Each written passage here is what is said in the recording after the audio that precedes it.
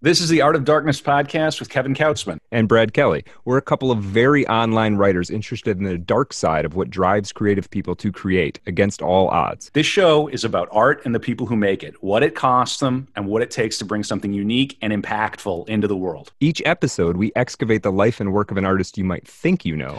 Don't worry, they're all safely dead. On every episode, we try and find out just what the hell was wrong with them and how they worked through their darkness to create something that lives on after them and continues to move culture. Find us online at artofdarkpod.com and on Twitter at Kevin Kautzman and at Brad Kelly.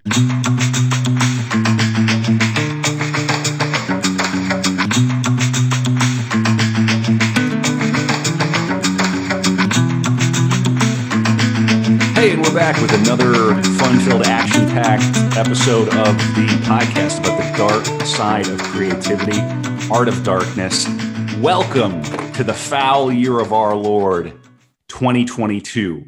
And I think it's fair to say, in the spirit of all those twos, we've got a very special treat for you. I have not one, but two members of the Brad Kelly household. And that's right. I promise not to get jealous of my podcast husband. We have to share Brad periodically. So it's all about twos here today. So we have two subjects and we've got two people here. Brad, obviously my partner in crime. Brad, why don't you tell us what we got going on today? Yeah. I was going to say, man, I'm generally not into polyamory, but with the podcast husband thing, you got to be, it's an open relationship. It doesn't mean I don't love you, open, to be clear, crystal clear, because we are putting this out on the internet. You're open to podcasting with other people. Yes, that's what I'm saying. Yeah. Right. Well, it's fair to say too. But I'll always come home, Kevin. Yeah. Oh, good. Okay. All right. And people, you can find us on Twitter at Art of Dark Pod and at Brad Kelly if you're interested in our polyamorous podcasting. I know you're going to be a guest on another pod. You're going to talk about Johnny Cash. Yeah, we're doing it. Yeah, absolutely. So it's all happening. So tonight we are going to talk about the great Lucille Ball, but not just Lucille Ball, because you can't tell the Lucille Ball story without also telling the Desi Arnaz story, or as most people call him, Desi Arnaz. This isn't one, it's about two people, and I don't have the expertise necessarily to handle talking about it myself in as much depth as we could if we brought in a super fan. And luckily, I happen to be married to a wonderful woman full of positive attributes. And one of them is that she is a Lucille Ball super fan. So we're going to welcome my lovely wife, Jolie Vitale, to the show. And we're going to try to handle this together. And hopefully we're still married at the end of it. But don't cross the streams, Brad. Never. Okay, we're going to have to cross the streams. That's all right. Very good. So if anything happens, I'm sure we'll find other people to podcast with. Yeah, that's right.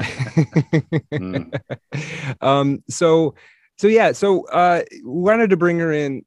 Jolie, why don't you tell us, one thing, let me do this first. And then we'll talk about Jolie's relationship with Lucille Ball. For people who don't know, you must have been born since the year 2000. If you don't know about Lucille Ball, and the show, of course, I Love Lucy, one of the most popular shows of all time, certainly in its own time, was it's not one of, but it was the most popular television program. Completely doesn't seem like it to us now, but completely radicalized the format, to be honest. The reason you have, family sitcoms that came later that are, easy to make fun of maybe, but the reason all those exist is because I Love Lucy existed. So we're talking about something that is really pretty groundbreaking, and the people behind it are also fascinating people who lived fascinating lives, with the appropriate amount of darkness, I promise. So with that, I guess I got to ask our question though. First, Kevin, what do you know about Lucille Ball, right. Desi Arnaz? The question is, what do I know about Desilu? Before I answer, I just want to say a little bit of housekeeping on every episode of Art of Darkness, artofdarkpod.com. Yep.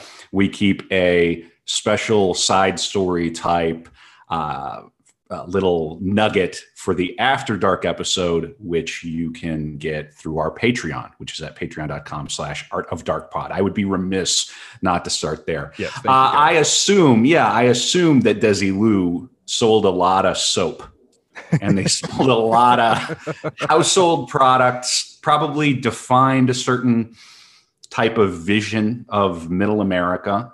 In their personal lives, I have no clue. Oh, good. Absolutely no clue. I do think at one point I saw on like schizo posting Twitter that the idea about I Love Lucy is Lucy stands for Lucifer.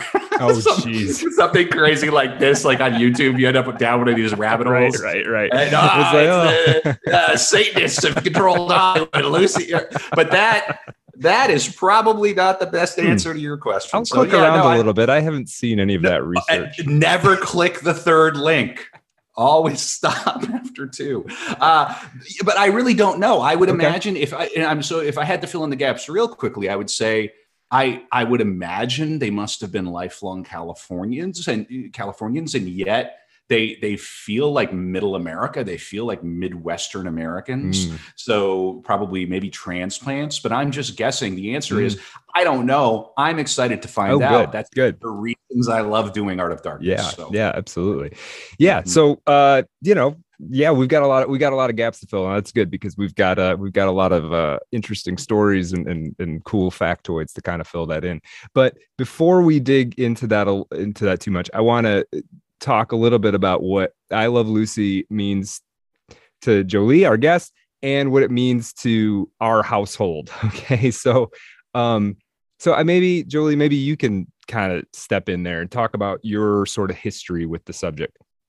Yeah, I mean, I started watching I Love Lucy when I was probably, I'm guessing about 10 to 12 in that range. And it was on Nick at Night. And they would just do episode. It was the original binging. They would do multiple episodes in a row and I could watch it for a few hours.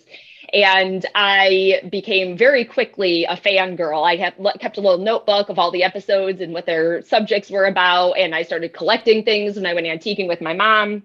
And got into Lucille Ball a little bit when I was younger and forgot most of that. Not the show, but just, her life details. And then my daughter, when she probably, I think was about 6 or 7, started watching I Love Lucy and became immediately enamored with it, would watch it end to end. And she has dressed up as an I Love Lucy character for, I believe, 3 Halloweens now, different characters. She did Lucille Ball for her hero day at school. Nobody knows who she is anymore. And so we have a lot of, we have pets named Lucy. I mean, this has just been a big thing throughout my entire life. And one of the things that I was excited about digging back in at this phase is that, number one, if you read anything about, Lucille Ball and Desi Arnaz and who they were, you'll get very different perspectives. You'll hear things like she wasn't funny and she was very severe and all these things. It's very polarizing and it just didn't make sense to me. It didn't really, I'm like, do I like this woman at all? And so it was a great journey because I think I found that I did like her.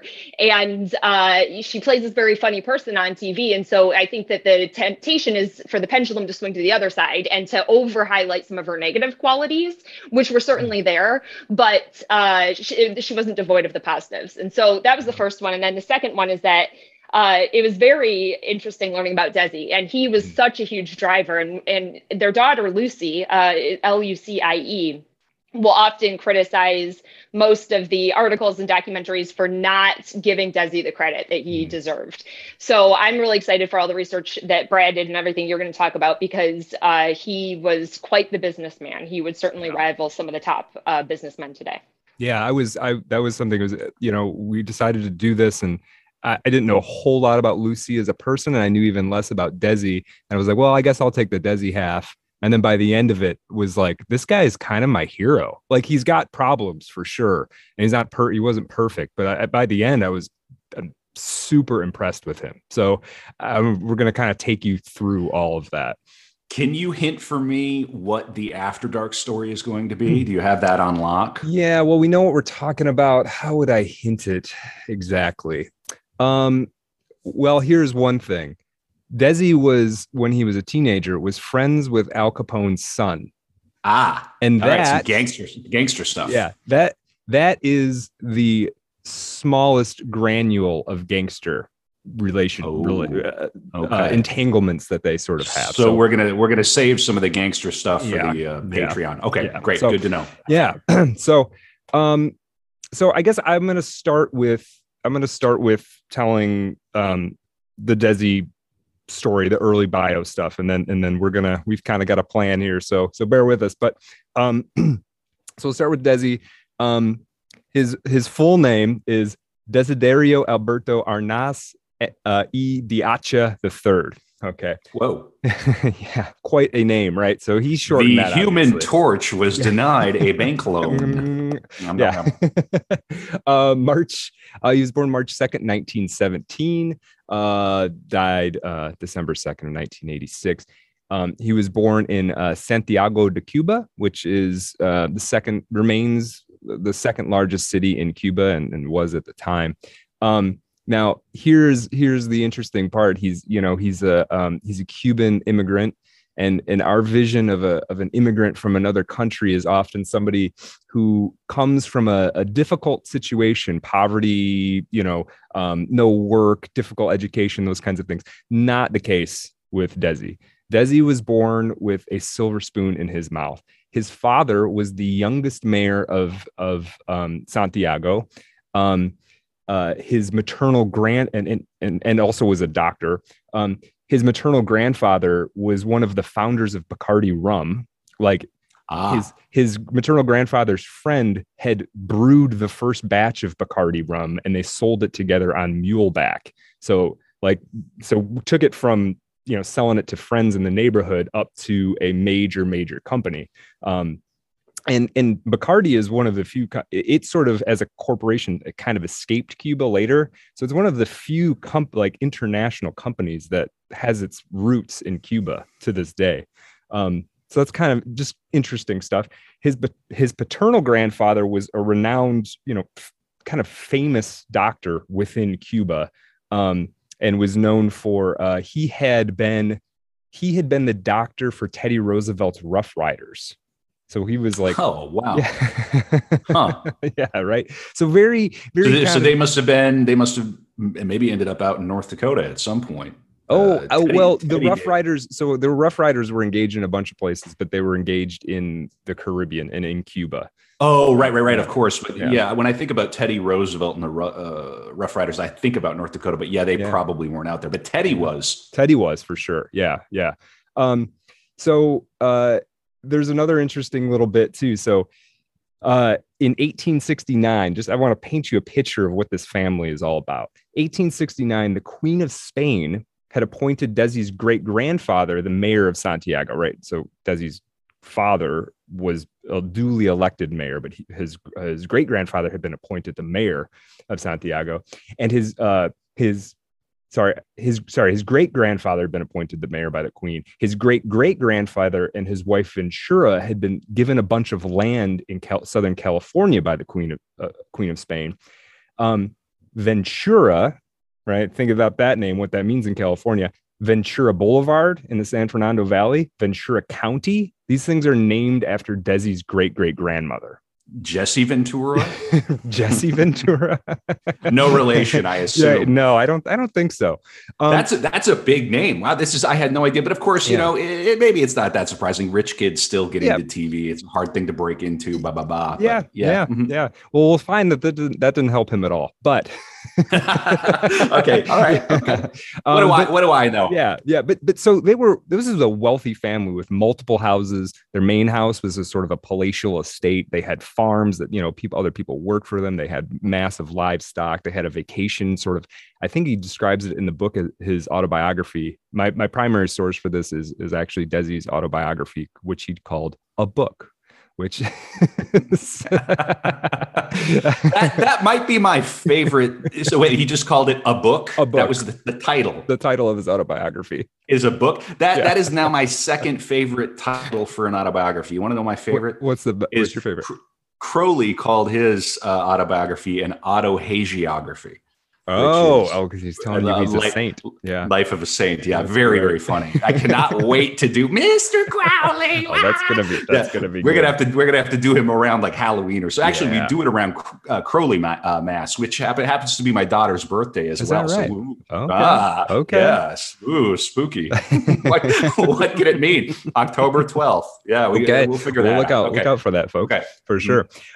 Okay. So, point is very wealthy, good access to education. There's another aspect of this growing up in Cuba thing. His paternal grandfather had two houses, one house for his wife and like the official family, and another house for the girlfriend who he also sort of had a family with. Ooh. And Desi talks about this being common in Latin America. I don't have any experience with this in Latin America, but this is the voice of Desi saying this. And if you were a high status man in Cuba, this was common. This is what you did.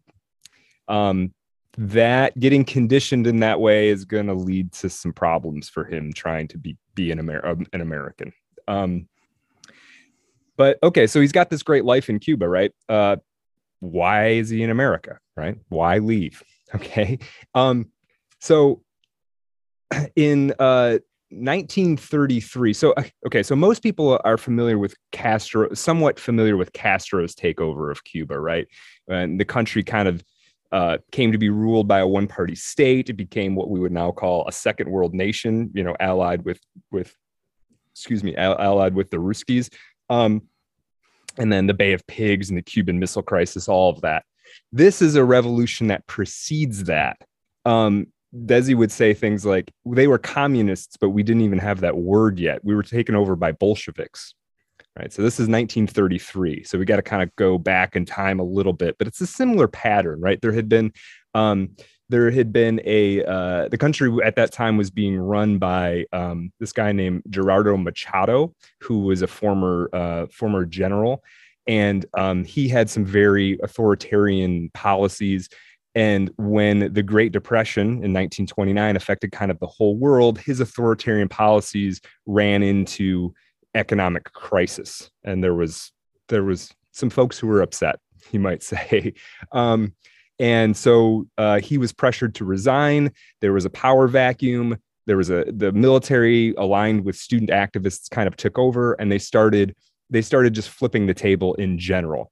And because Desi's father was the mayor of the second largest city in Cuba, had allegiances to Machado, even though they had a somewhat troubled relationship together, the Desi household, the Arnaz household was burned to the ground. The activists killed all of their animals, and young Desi would later ask, well, did they kill them to eat them? No, they just killed them. They just shot the horses and the pigs and the sheep and everything and just left them there, right? Tell me again, just slow down one second. Sure. What year are we in? This is 1933. So Desi is 16 or so. Okay. Yeah. Wow. So a teenager seeing this tumultuous revolution. His father's the mayor of this big city. Yeah. Interesting. Yeah. Okay. Let me read a little bit, because this is we're kind of hitting some darkness pretty early, right? He's 16. He goes from being a rich, spoiled kid, playing guitar on the beach, to being a political refugee in a very short period of time, right? So let me give you this quote. Our house in Santiago wasn't the only one that was ransacked and burned. At least 20 or 30 more suffered the same fate. Some of them belonged to people who weren't even in the government, such as poor Salvador. Just because he was my father's brother, they burned down his stinking little soap factory. Grandma and grandfather Alberto were almost blown to pieces by a bomb in front of their house. Thank God they were not sitting by the window in their rocking chairs.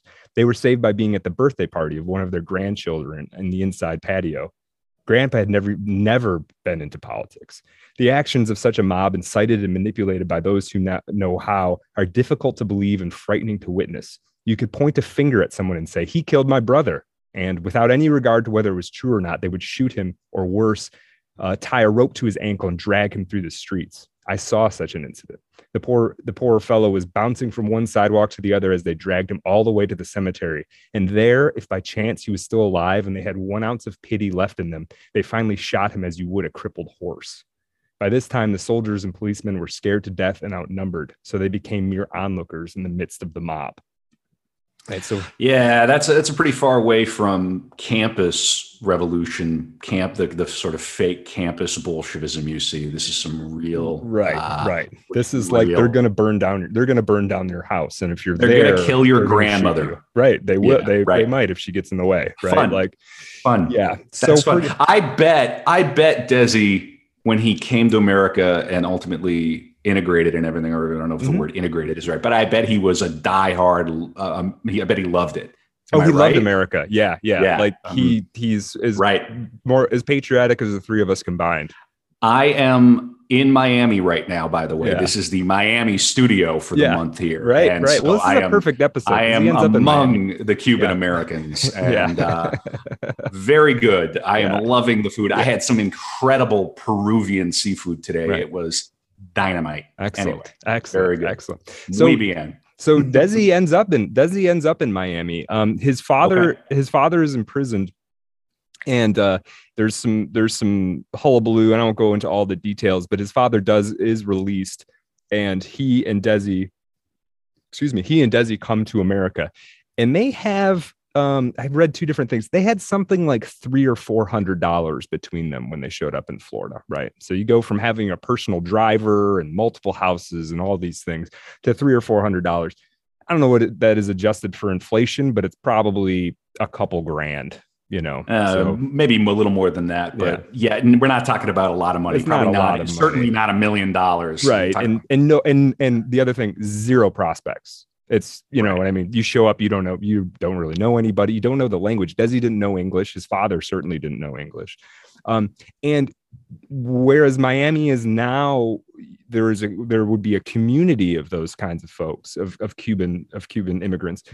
There were none then, right? You couldn't, in Miami in 1933, you didn't walk down the street and have, I'm going to go into this restaurant because they speak Spanish here. There's none of that. So it was a pretty difficult time kind of making that adjustment. So his dad did have one kind of last connection that was able to get him to go to this Jesuit high school for free. And he was able to learn English that way and graduate high school. There's the same high school that Al Capone's son went to, and Desi once briefly spoke to Al Capone on the phone and was kind of freaked out about it. But kind of a cool thing, and puts that is so wild, because Al Capone at one point was in St. Paul, Minnesota too, I believe. Was he? So that's where they would hide out. They used to call St. Paul, where I live most, I'm there most of the time. They used to call it Crooks Haven. There's a whole story. We're gonna do some Minnesota stuff down there. But it's so interesting. These guys got around. Very interesting. Absolutely. Okay. Yeah. And so had sent his boy down to the school for whatever reason. I don't know much about it. I know about as much about Al Capone as, the average person, I suppose. I think we could do him at some point. The crime is an art to some level. On some level. Yeah, sure. Why not? Yeah. So Desi describes his whole time in Miami, despite being sort of tricky. Once things kind of started to settle in, I think he started to have some fun, even though he was, they were pretty poor. Now, there is a very important, I think, story to tell you about his dad, to show you the kind of guys the Arnazes were, right? So come to the city with nothing, come to America with nothing. Come from a place where you're extremely successful. You could argue that stuff was just, you had the Queen of Spain gave your great grandfather stuff. You didn't earn any of this, this is all. But his dad and one or two other Cuban refugees, they start an importing business. And now they try a couple different things. There's like a time where they try to import bananas, and it doesn't really work out. And they have a couple of different things that they try. They import some tile, some Cuban sort of hand decorated tile. And it shows up, and they had put like all of the rest of the money that they had into this, to buying this tile and bringing it to America. They show up, and a bunch of it is broken, right? And then, you're looking at a pile of broken tile. This is your last shot. What do we do now? It's all busted. We can't do anything. Desi's dad decides he's going to make the best of it. And he goes to a builder in Miami, and with these broken tiles, and basically says like, well, we could build we could use these tiles the way the Cubans do. And the builder's sort of like, well, what do you mean? Well, you see, in Cuba, we break the tiles very carefully. And then what we do is we reassemble them and tile them in a very artistic manner. It looks really good. And the builder's like, well, can you show me how to do it? And Desi and his dad are like, they've never actually tiled anything before. He's just making this up, right? This is some flim-flammery. We've got some high-grade flim-flam men. Right. So they do it, they put the tile around this fireplace the best they can. And the builder just luckily is actually impressed by it and thinks it looks good. So he then gets a contract with this builder who's building all these new homes to do all of the fireplaces with this broken tile. And now it's like this she thing to do in Miami for a very short period of time. I love this. This is America is jazz. You got to think on your feet. You got to keep moving. Yeah. Yep. And then it went so well that the next shipments of tile that came in, they had to run over them in a truck in the back alley. because now they got to sell broken tile, right? Oh my God. It's like the people who distress clothing, right? Right. Yeah. Oh my God. But I wanted that. So that was his dad's idea, but whatever that gene was, Desi had that gene, that savviness, that thinking on your feet, that like, how do we get from point A to B? Because we're getting to point B no matter what, right? He had that. He's very intelligent, very strong-willed kind of guy. And that's not to say he was like domineering or anything, but if he was in the situation, he was going to figure out how to make the most out of it. So when he's like, right after he graduated, actually while he's in high school, he starts playing for a Roomba band. He'd been playing music all along. He starts playing for this Roomba band at the Roni Plaza in Miami. And he meets this guy named Xavier Cugat. Now, nobody knows who Xavier Cugat is anymore, but at the time, we're talking the 1930s, he was a big name touring. It's not quite big band, but you'd have these orchestras, these like nightclub orchestras. And Xavier Cugat was kind of the only guy doing this with a Latin flair, you might say. But it was very, very successful. He had a standing gig at the Waldorf Astoria in New York City. Desi gets a job working and playing and singing for Xavier Cugat. So he goes up to New York City. He's making a pittance, but he's building a resume. And most importantly, because he's Desi, he thinks of himself as being in school. Okay, I'm working with this guy who is successful. What can I pay attention to? What can I learn about the business so that I can do this myself, right? Within 6 months, Desi quits Xavier Cugat on good terms, starts up his own thing. He actually becomes sort of a Xavier Cugat franchise because he agrees if he gives Xavier Cugat a little bit of money, he can use Cugat's name and advertise him as Desi Arnaz from the Xavier Cugat band, right? Cugat. What a name. What kind of name is Cugat? Right. I don't know. They would call him Coogie, which I think is a cool nickname. Fun. So anyway, 6 months with him. Now he's still like 20 years old, 19, 20 years old. He goes back down to Miami. He decides he's going to start his own thing. He's got a deal with Cugat. Cugat tells him, hey, Desi, if you get a thing going, I'll send you a couple of guys to get a band going, right? So Desi, one other guy from the band comes with Desi. They decide they're gonna figure this out. They go into the nightclub. They'd heard about a new sort of Latin themed nightclub that would be starting up. They go into another club owned by this famous guy who had kind of gangster connections named Mother Kelly in Miami. And there you can Google Mother Kelly. He's a sort of a famous name in Florida in the 30s. And they start throwing money around. Desi and his buddies start throwing money around, buying champagne, tipping the cigarette girl, all of this, even though they didn't have any money. Desi says they had $20 total, like total $20. They're throwing money around and they're basically just trying to get the attention, right? They're trying to get somebody to start paying attention to him so they can make this connection to this guy, Nick, who's starting up this other club. So they do. Of course, it works. And Desi is sort of a known guy somewhat in Miami already from playing the Roni Plaza and all that. And they basically string along this young Nick guy who's trying to start his own club. They within this one conversation, they turn it around to the fact that Nick is basically begging them to play. It's really funny how it's done because Desi's like, Desi's basically a dropout from Xavier Cugat's band, but he plays it like he was the star. He's like, Xavier said, you know what, Desi, you've done so well for me. You go down to Florida and you take a break for a while. Okay. You know, you just and so more flimflammery. Exactly. We're breaking the tiles again. Yes, exactly. And this is how he rolls. He's faking it. This is a good metaphor. Yeah. He fakes it until he makes it and then makes it, right. Like this is America, baby. Mm-hmm. This is what he loves, and this is what he loves about America. Is like you come to America with nothing, and if you're smart and you work hard, things happen. You occasionally commit a little bit of fraud. Occasionally commit a little bit of fraud. Just ride the line. Yeah. If you're like stunningly handsome and charismatic, that right? And you come from this family and this lineage, right? Yeah, where it's show business, baby. Let's go. Yeah. So okay. Anyway, so he starts playing this club, and this is another cool thing, and we're gonna bring Jolie back into this to talk about Lucille, but we're gonna get Desi up to a point here. So anyway, he gets the deal to play this show, and his deal with Xavier Cugat, the guy he was working with before, is Cugat's going to send him some guys to get a band started. So, all right, he calls up Cugat and he's like, hey, I got a gig playing Latin music at this new club. You can send me some guys. Cugat says, I got you.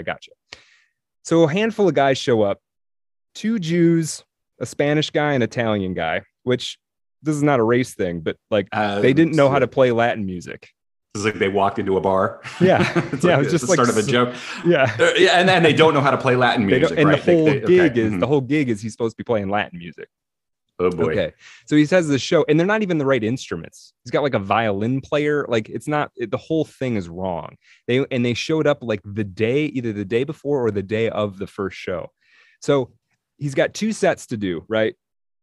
After the first one, it's so bad that the owner of the club fires him. And then Desi says, hold on, let me do one more show. Let me do one more thing. And then we'll see how that goes. So he's kind of racking his brain. He's thinking, and he's like, he remembers doing conga lines back in Santiago. Okay. Conga lines, people loved them in Santiago. It was sort of like a Mardi Gras thing. And the conga line would go on for 3 days.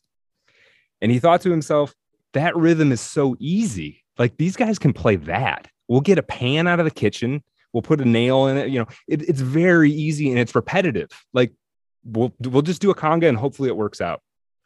Okay, so they do this conga line thing. Now you have to remember, we know about conga lines. America didn't know anything about conga lines.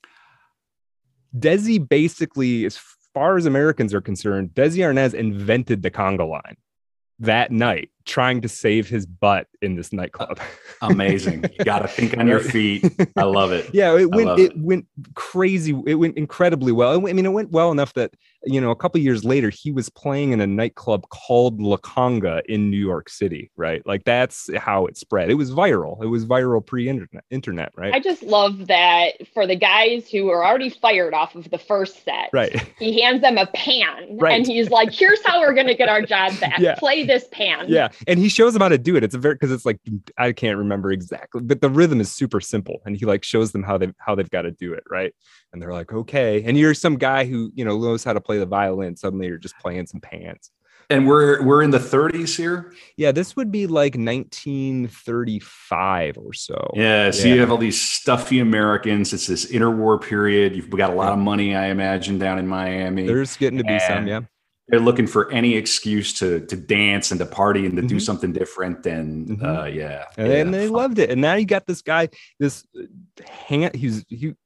was a very handsome guy, very charismatic. He's up there slamming on the drums, sweating. His whole thing was to play until he got sweat and the tie had to come off and the hair's I'm all unbuttoning crazy. My top button now. Yeah. There you go. Yeah, exactly. Yeah, exactly. Yeah, here we go. Yeah. And, he would go down and play like to one individual woman, playing that. Like, he knew what he was you're doing. going to play. Yeah, you're going to hype up the kind of Latin heat kind of thing, right? He knew he knew exactly what he was doing, right? So this music to us sounds, it doesn't really appeal to me in a very deep way, I have to say. But like when you see performances of him, it's clear that he had mastered his craft. Right. He knew how to lead. He knew how to lead a band, how to put on a show for a group of people. Like he'd figured all that out by the time he's like 22 years old. I mean, and if you can get all of these stuffy Americans who are on vacation, who are looking for permission to let rip, Right. if you can get them all dancing, it's like a comedian who is actually good at crowd work. Right. The crowd does half the work. Yeah. If you get them dancing, Oh yeah. you're working the room. Right, Yeah. right. Yeah, you're getting it all stirred up and getting those temperatures up, and getting everybody right. And they're buying drinks, and everybody's getting loose, and the night goes until close. Yeah. Everybody's having a good time. Yeah, exactly. So So now he ends up taking this up to New York. There's some interludes, but the important thing is he ends up going back up to New York and he starts playing this La Conga Club. He gets reeled into doing a Broadway show called Too Many Girls. They needed Too Many Girls. Impossible. Impossible. I don't believe the premise. Yeah. Well, he jokes in interviews later. He says, when I was doing Too Many Girls, I'm talking about the Broadway show, Right. Perfect. Nice. Very good. So he goes up and he gets involved. They needed a Latin heartthrob type. And they were kind of few and far between in those times to find somebody like that who had the acting, there wasn't the depth and breadth of the Hispanic community wasn't like it is now. You wouldn't have to search far and wide to find a super talented guy from Mexico or Cuba or whatever. But at that time, it wasn't a large community. So he kind of slid right in there. He gets into Too Many Girls. Too Many Girls is a huge hit. They're touring, mostly playing in New York. There is a period of time when Desi is playing on Broadway. He doesn't have the lead role, but he was sort of the steal the scene guy. And then from there, he would go play La Conga every night for like 5 nights a week, right? So he was like, there was a minute there where he was like the biggest deal in New York City entertainment. It wasn't a very long period of time, but like everybody knew who Desi Arnaz was, right? This is Purple Rain period. Yeah, for sure. And he's partying, he's drinking quite heavily. He's starting to develop some habits that are gonna haunt him a little bit later.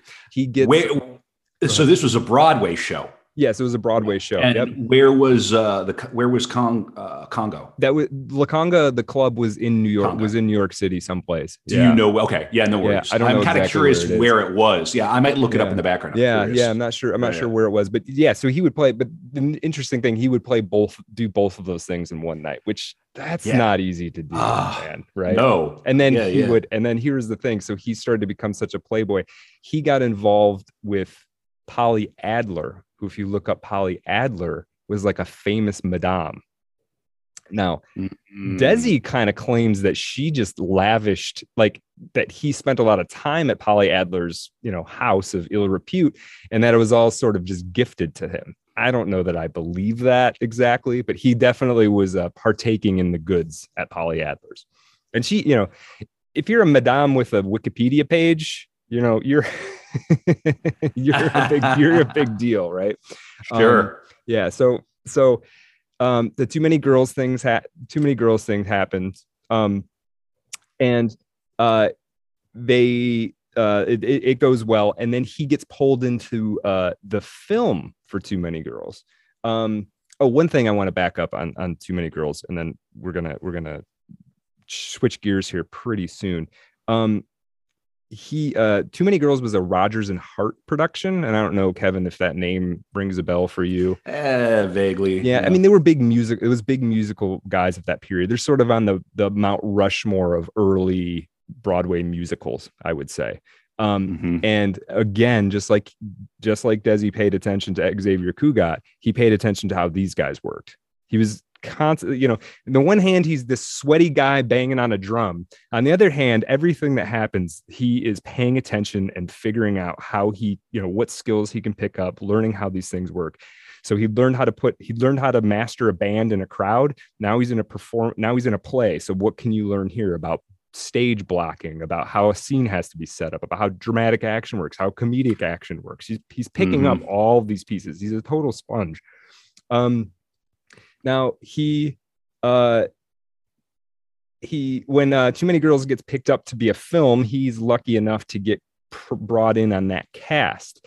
And so he has to go out to California, buys an old big new gray Buick Roadmaster, goes on this cross country trip, which has got to be kind of cool, right? He showed up in Florida, and now he's getting to see this whole big country that he's kind of rapidly fallen in love with. So that's all pretty cool. Now, there is one other person who's on this Too Many Girls show, and that is Lucille Ball. So I'm going to read you this little bit. About from a book about meeting Lucille Ball. So he comes into RKO and he's getting introduced around. He's talking about what the movie's like and all of that. And this is from Desi. So we were expecting that image to walk in talking about an ingenue, and in walks Lucille Ball, whom I didn't recognize. Miss Ball had just come from a stage where she had been filming Dance Girl Dance with Maureen O'Hara, in which they both played burlesque queens. She had just finished a scene with Miss O'Hara in which they had been in a big fight. So now she looked like a $2 whore who had been badly beaten by her pimp, with her hair all over her face and a black eye, and she was dressed in a cheap costume. She had just stopped by to say hello to George Abbott, who was the director of Too Many Girls. After she left, I asked Mr. Abbott, "Who the heck was that?" He answered, "That's the girl who's going to play the ingenue. That's Lucille Ball. That's Lucille Ball, and she's going to do the ingenue thing. You got to be kidding." Well, now, wait a minute. She was in makeup for something else. I think you've blown your top, George. There's no way they can change her to look like an ingenue. So that's their first meeting. She comes in and he's like, huh? Like, what is this? Now, that isn't a good, that doesn't bode well for a torrid love affair and lifelong romance, but that's the start of it. It's PAF movie magic. There's some confusion about what she's going to be. She's kind of being introduced as his love interest, introduced to him as his love interest, right? Because that's the role she's going to play. And now I want to stop there because now we've met Lucy, and now we got to get Lucy up to this point too, to see what kind of person Lucille Ball is when he meets her. So I'm gonna shut up for a minute and let Jolie do the talking. Before Jolie, if I may, I just want to say I found it that La Conga opened on Broadway and 51st in 1929, and by 1937 it was wildly popular in New York. Partially due to Desi. Actually, probably he introduced. It says he introduced the conga to the United States, which is just absolutely wild. All right, Jolie. Yeah, take it away. Right. We're doing our own little conga line here. Yeah. Here we go. All right. Boom, chicka, boom, boom, chicka, boom, boom. All right, good. All right. So Lucille Desiree Ball was born from Jamestown, New York. So your Midwest girl was very connected to Jamestown, which is a little town kind of by Lake Erie, and it's pretty small. She was born on August 6th, 1911. And her mom was 18. Her mom's name was Desiree, which is her middle name. They called her Dee Dee. And her dad's name was Henry Ball. He was 24. And so she's the oldest. She's going to have a brother later. But her formative moment started extremely young. So when she was about 3, her mom and dad moved to Detroit. And her dad was a lineman at the Michigan Bell Company. And her mom was pregnant with her younger brother, Fred. And he would go up in the storms in the winter, and he was sort of a hard worker. He would volunteer when other people were off, and he ended up getting typhoid. And so he gets sick, and he passes away. And so she's 3.5. Her mother was 5 months pregnant with her brother, Fred, when her husband dies. And so Lucy remembers this. She has like a snapshot of it in her head. She always remembers what happened. And she remembers looking out the window and she saw a bird, and the bird flew in, and she was terrified of birds her entire life. She would call them out of rooms. She would never have birds around her. During this time, her mom was really overwhelmed. They stayed in Detroit for a little while, and her mom actually would tie her to a clothesline in the backyard, and she would run back and forth. And they use this to describe how charming she was, because she would talk to neighbors as they walked by, and she'd be like, "Please, sir, could you please let me off the line and give me some water?" And so one day someone let her off the line, and this is how it went. So finally and I actually looked this up to try to figure out where it was, a Mr. Flowers, who owned a general store in Wyandotte, started to let her come hang out there when she was little. And she would sit on the counter and she would recite nursery rhymes and people would give her money. And so she sort of started making her earning very young. So they move back. Dee Dee decides to move back to Jamestown where her parents are and her sister lives. And she gets a job in a factory after World War I, and she meets somebody named Ed Peterson. So Ed Peterson will become Lucy's stepfather. He's Swedish. It sounds like he came over from Sweden, or his parents did. And so they get married when Lucy's 7 and Fred is 3. So Lucy is like, awesome, you are going to be my new dad. And she walks up to him at the wedding with this big grin. She like introduces her brother and she's like, can we call you dad now? And he says, call me Ed. So he just didn't really have a paternal bone in his body. Now they're going to have some really interesting relationship moments throughout her life. But right off the bat, he kind of made it clear, like, that's not what I'm here for. So I just want to say that we're in Western upstate New York, correct? All right. So I'm buttoning my shirt. Yeah, button it back up. Button it back up. We actually,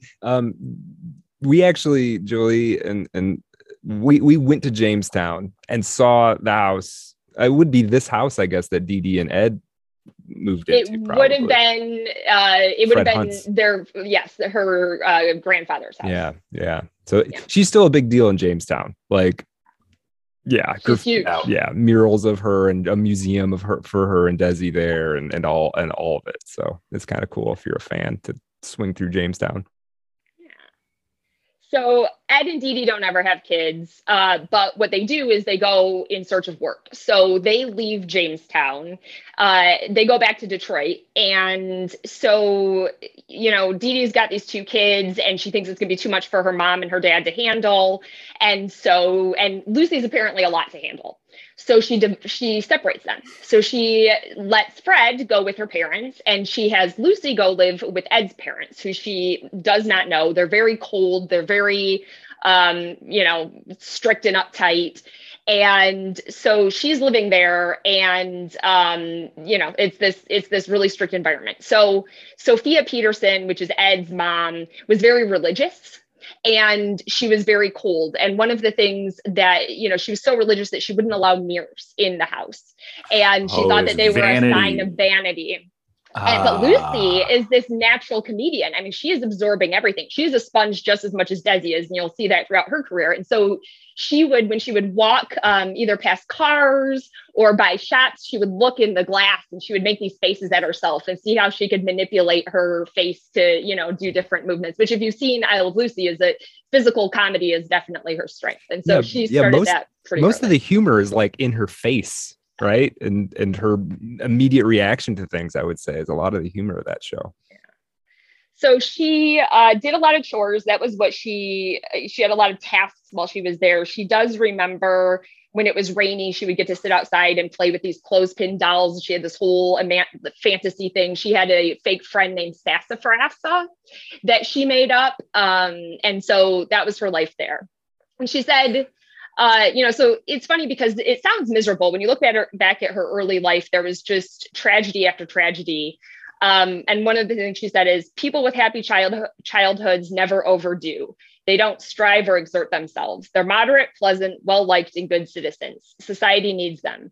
But the tremendous drive and dedication necessary to succeed in any field, not only in show business, often seems to be rooted in a disturbed childhood. I wasn't an unloved or an unwanted child, but I was moved around a lot. And then the death and cruel circumstances brought many painful separations. So she has this very pragmatic, sort of view of what drove her when she was really young. So when she's 12, Dee Dee comes back and the entire family moves to Celeron together. And so she's now she went from living with the Petersons to living with her mom, Ed, her grandpa, Fred, her grandma, Flora, her aunt and her brother. And then her aunt had a daughter who's a big part of her life, who's around, I think 1 or 2 at the time. So now she has these kids that she can bring into all of her dramas. And, she has this really happy life. And this is like the happiest time of her life. She remembers this house just as being magical. Whoa, that's a lot of people in a house. And you say, you say Celeron. Where is this? Is this in New York as well? Celeron, yeah, I think it's really close to Jamestown. It's not far from Jamestown. Oh, I yeah, see. Okay. Yeah. And may I also ask, you mentioned this religious figure. What brand of religion? I assume some Christian sect. Were they Catholics? Was it Protestant? Oh, they were? I don't know that they said which sector that I remember. Okay. But that's fine. Yeah. No worries. Okay. Gotcha. So she's there. All the adults are working. They all have jobs, and they were okay, but she grew up pretty poor. So every dollar went somewhere. They were, having to budget. There was no real excess, but they were just getting by. And so when they would be off at work, she was sort of in charge of taking care of the house. She was not very domestic. She would rather play. So the chores would often, barely get done. And, she was just sort of known as just wanting to play all the time.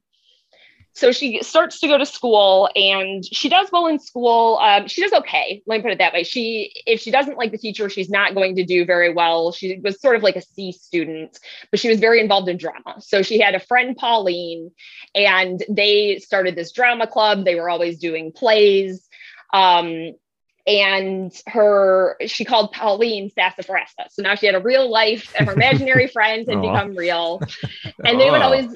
I know. They would always go to this park in Celeron where there was like a bandstand. So they would hear all the big bands come. There would be vaudeville. There'd be all sorts of things there. And this was a big, sort of hobby of what they did when, there was downtime.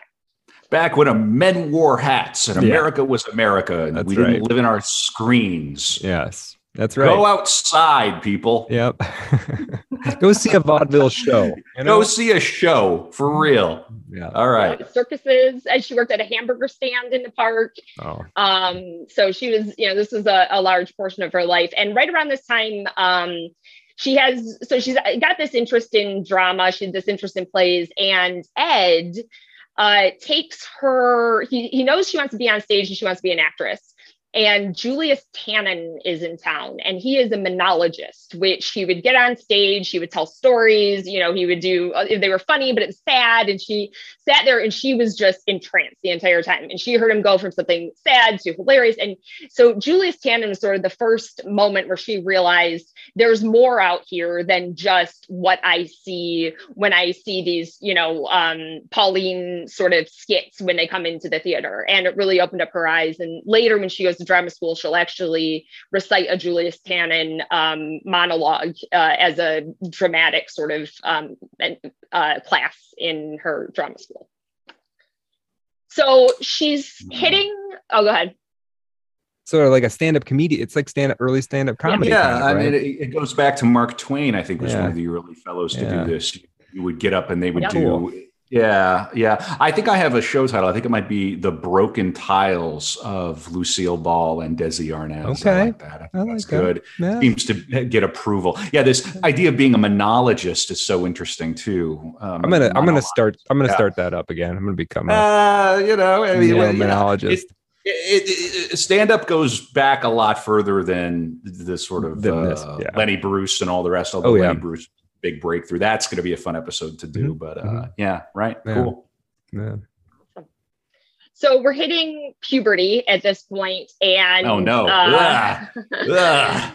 And Lucy becomes this wild little kid, becomes quite a partier. So she begins to go to dances, and her friends are not really allowed to hang out with her anymore because she's wild. And she meets a boy, Johnny DeVita. She was 14 years old, and he was either 21 or 23. The sources vary.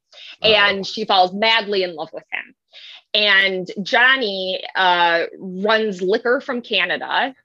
And he has a ton of cars. His family has a bunch of cars, and she would sit on the hood of the car, and they would drive circles around Lake Chautauqua.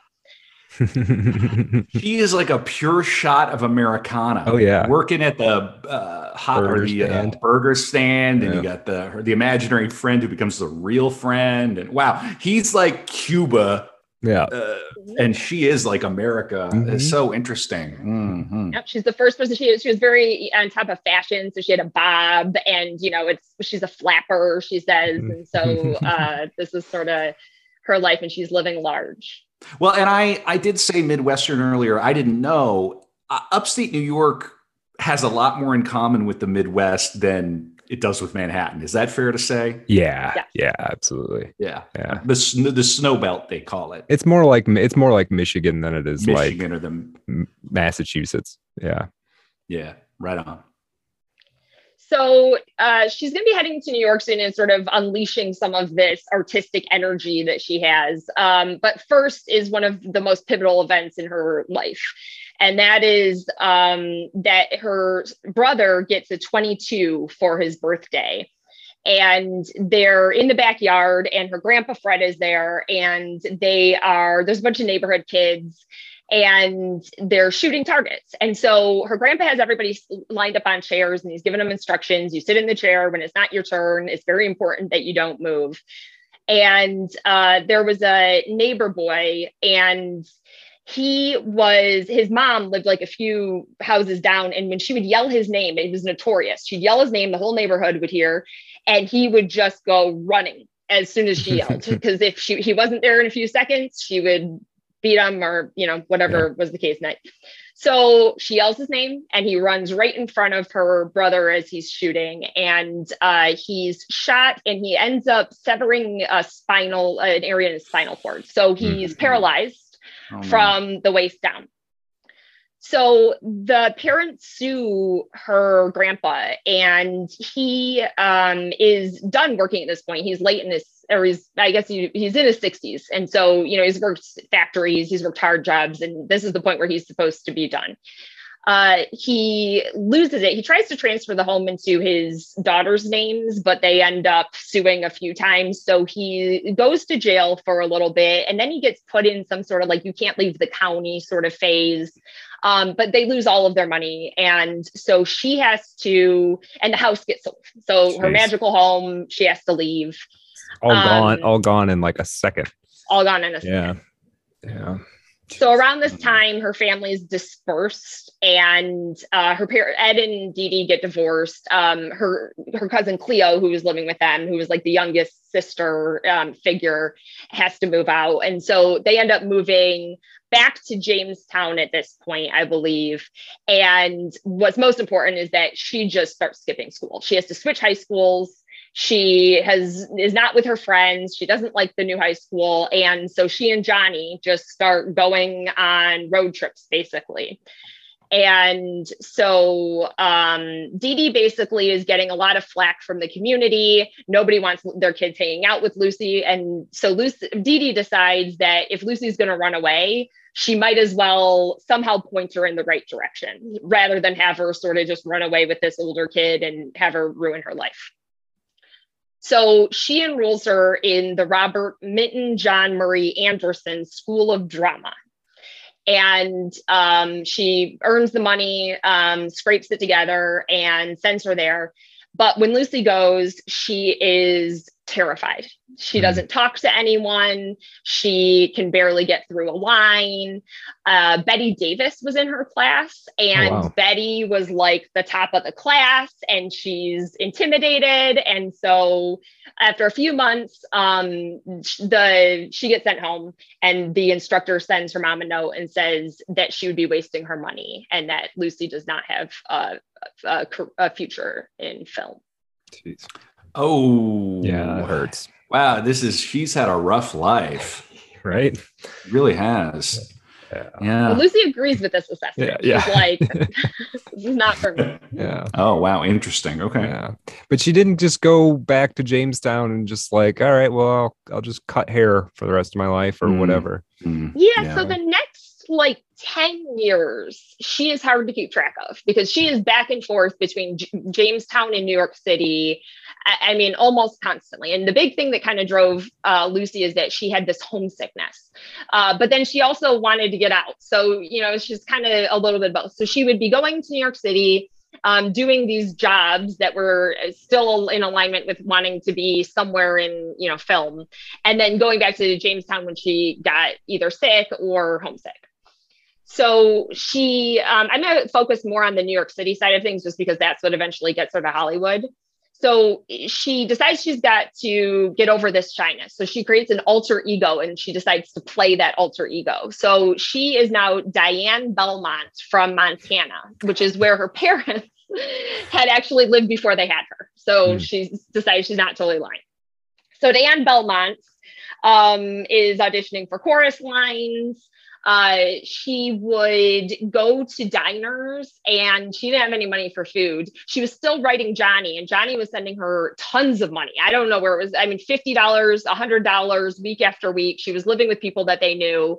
And so she's using this for auditions. She would go to diners and she would watch people who were about to leave. And then when they would leave, she would slide into their seat and she would eat the rest of their donut and she would take the tip and then buy herself a coffee, while she took their newspaper and looked for auditions that she could go or job opportunities. It's a little bit of, now we got a little flim-flammery there. Yeah. Outright petty theft. You don't get to the top without some flim-flam, Kevin. No. Well, and of course there's that famous scene where she's eating the chocolate, stuffing the chocolate in her mouth, right? Sure. Yeah. This is shades of that. She's sort of like hopping around, taking your interesting. Yeah. So she gets a job at Hattie Carnegie's dress shop and as a model. And apparently she looked like one of the actresses at the time. And so they dyed her hair blonde because that actress would come in and shop there. So the more she looks like her, the more that, she could visualize the clothes on her. Hattie was very instructional to her and she was very helpful. She sounded kind of like a mother, like she, helped her along. She also would kick her in the shins. She said her shins were black and blue. She'd pinch her in the ribs if she wasn't standing the right way. And so during this time, but she's learning, she's committed and she's learning. And this is the thing about Lucy. She is hardworking and she is going to do whatever she needs to do to get the result that she wants. And so she's, taking it in and learning what she can from it. So she's dating a lot. She's with a bunch of other models. And so she's getting a lot of proposals. There's many men who are interested in her and she is just has no desire to settle down. She wants to make it big. And most of all, she wants to take care of her family. So she wants to be able to be the one to provide for the family, pull it all together, because there is no one now who can do that.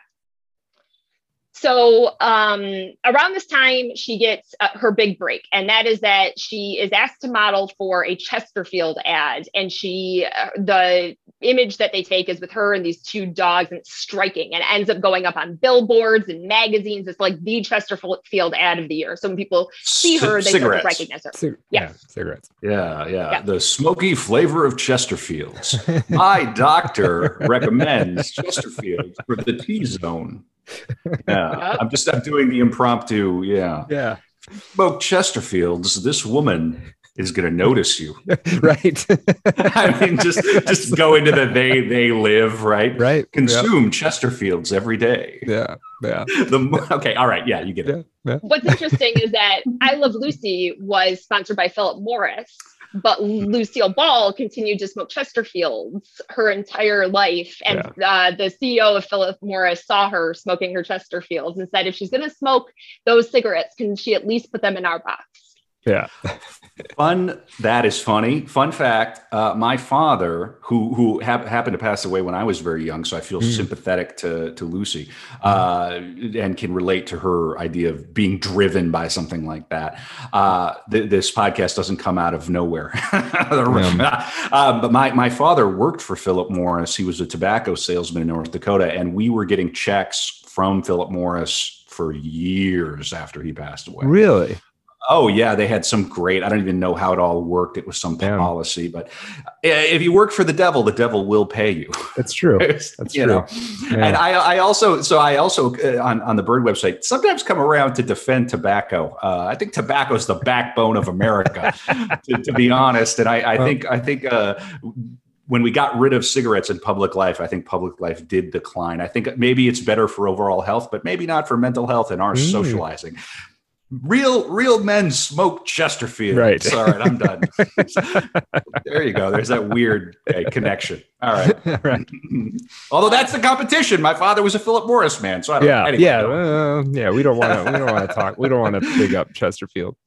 But for real though, I mean, not to go too far out of left field, but I think we're getting into sort of that Mad Men era for these folks, right? A little before the swinging Mad Men thing really kicks off, but cigarettes were such an integral part of American life, and tobacco as a crop really was a huge part of the American story. And I think sometimes that's lost on us. And I mean, and even TV was like financed partially by tobacco and then a few other products, right? So it's definitely it was. I mean, Mad Men begins with the scene of Draper and the fellow, and he's asking him about his cigarettes and what would it get you to change and all the rest. So anyway, just a little bit of an aside, very interesting, the Tobacco America connection. So okay. So Lucy is at this point, while she now has been modeling and she's recognizable, someone, an agent from Paramount sees her and they say, hey, we need another girl. Somebody backed out to be in Roman Scandals as a Goldwyn girl. So this is her first break. She's on the streets of New York walking and she gets asked to go to Hollywood. And to be a Goldwyn girl, that was to be like a dancer kind of in stage shows. Yeah. I mean, there were a bunch of, different dancing lines and, sort of these groups of women. Now, Lucy was not very good at dancing or singing. However, Goldwyn Girls, was more about the costumes, more about, sort of the overall presence. There'd be 50 of you on stage doing the same thing at the same time. Exactly. Yeah. Entertainment was so different in that era, right? Johnny, we're going to go out. We're going to look at some gams tonight. Here we go. Yeah, I can't wait to see some legs. Boy, we're going to see a lot of leg tonight. Yeah. So, I mean, are either of you familiar with the poster or for Roman Scandals? No. So they dressed these women in nude. So they were supposed to look as if they were Roman and they were slave women. And so they wore nude bodysuits and they had these long wigs that covered areas to make them look like they were naked. Oh my God. Oh, I'm seeing it right now. This is what I think they would call in grad school problematic. It is. It is problematic. Yes. So that was Lucy. They're chained up. They're chained up in this picture. Chained up. And actually, I'll try and keep this short. The wig hair material was very cheap and they had these hot lights and it would fry up and melt in these lights. And they actually chained these women to this concrete thing that was up 20 feet. And it was at one point, Lucy fainted and she fell off of her chains down 15, 17 feet. And somebody managed to catch her. But it was just grueling. I mean, it was grueling work. And what she loved about the film was that the film food, that's it. Yeah. Mm-hmm. Like the majestic kingly buffets of food was real food. And so they could eat, the Goldwyn Girls could eat all of that food. And that was like... Now in the theater of the mind, I've pulled this up. It says Eddie Cantor. He's got a laurel. He's sort of all done up with like makeup and stuff. He's in like a green, like Roman toga? Uniform. Yeah, maybe something like that. Yeah, but something Roman. And then he's surrounded by maybe a dozen blonde-haired nude women, suggestive, and it says Roman Scandals in the Samuel Goldwyn production of Roman Scandals. If you get a chance to look this up, it's worth looking up. Fascinating. And you're telling me this is a film I can watch. Right. Okay, good to know. Taking notes. You got my strict, undivided attention. Yeah. Mm-hmm. The look on Eddie Cantor's face in that is pretty good on the poster. He seems... I don't know. This would be a great poster if you found in the wild. You would buy this and frame it and put it up. Very amusing and kind of funny. Yeah, looks like it defines an era in some way. Old Hollywood. Yeah. Mm-hmm. So she's on her way to Hollywood to work on this. It is 1933. Brad, what's going on in Desi's life in 1933? In 1933. He is literally fleeing Cuba as a refugee from the Bolshevik Revolution. Yeah, so it's very different. They're in very different spots right now in their lives. Yeah, and one's going up, one's going down. One's going up, one's going down. So she's got her contract. It's creased because she's read it so many times on the train. And she decides when she shows up at Roman Scandals, she is not going to make the same mistake of being shy. So she's a little more confident in herself. And so they have to line up all these girls in the show line. And she takes this prank that she had seen another girl do where she took like tissue paper and she made it red and she put it all over her face to like look like the measles, which I guess people had all the time then. So she decides this will be funny. And so Eddie Cantor's walking the line to meet all the girls and to look them over. And she has these measles all over and he starts cracking up and he's like, that girl's hilarious. And so she gets this reputation for being funny, or at least for being up for things. And so she becomes the girl who is the beautiful girl who will hang out with all these other ones, but she'll take the mud pack in the face and she'll do the physical comedy that none of the other girls will do. And she is more than happy to do that. Daddy issues. I don't know. Maybe a little bit. I don't know. We typically avoid the psychologizing, although when it comes time to do Freud and Jung, we're just going to be completely savage. We're going to do to them what they did to us. But yeah, no, it's just interesting. And she sounds like she's hungry. She really wants it. Yes. Yeah. Definitely. Okay. Willing to do what it takes. So during this time, she finally saves up enough. She has enough consistent business that she has an income, she has a contract, and she's ready to move her family out. So she sends for her brother Fred, her mom, and daddy, which is her grandpa, and she buys a house, and they all move out to live with her. So they're moving there. She's working a lot with Ginger Rogers and her mom, Leela. So Leela and Ginger Leela's kind of got like a pageant mom dynamic, but she was huge for helping people along. And Lucy says her career would have never happened had it not been for Leela. She taught her how to work with producers, how to work with directors, how to behave herself or conduct herself on sets.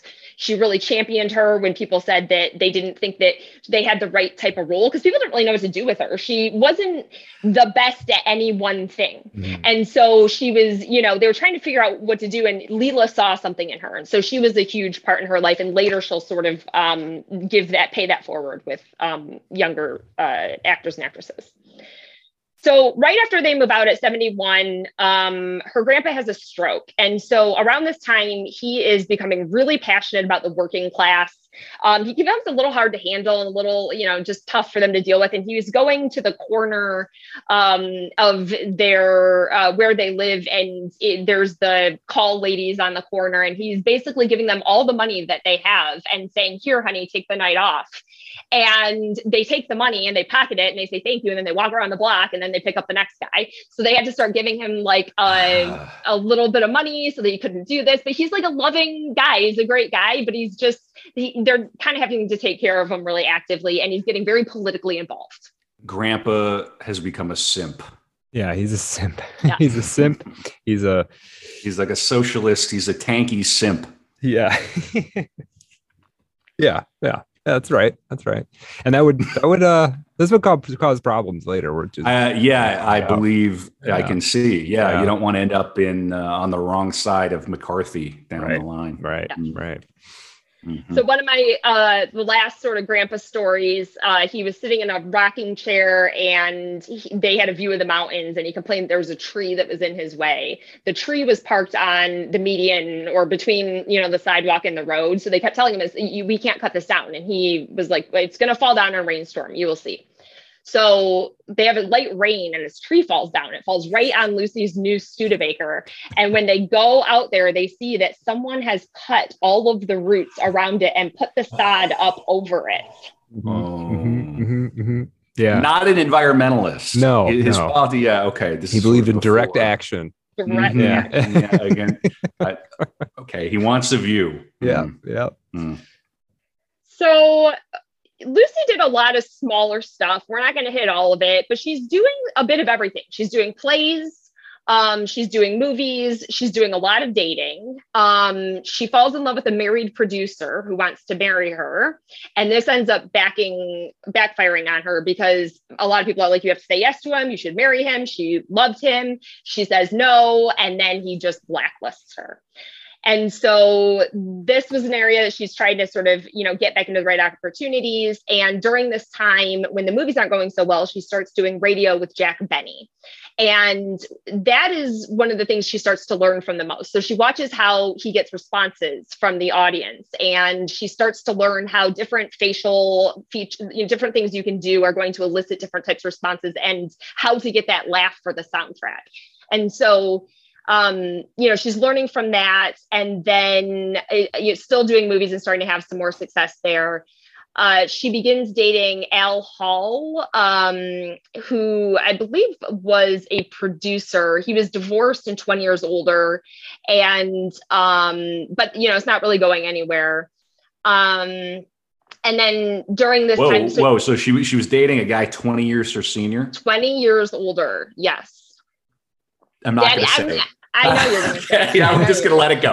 Let it go. Okay. Desi is younger than her. Desi is younger than her. Yeah. Okay. As is her second see, and then okay, all right, okay. Yeah. No, I'm not judging. I'm just we're making radio here. Right. This is show business. Let's go in the spirit of the thing. Yeah. Boom chicka boom boom boom chicka boom. All right. So she's 28. I don't know how to wrangle you guys in. Yep.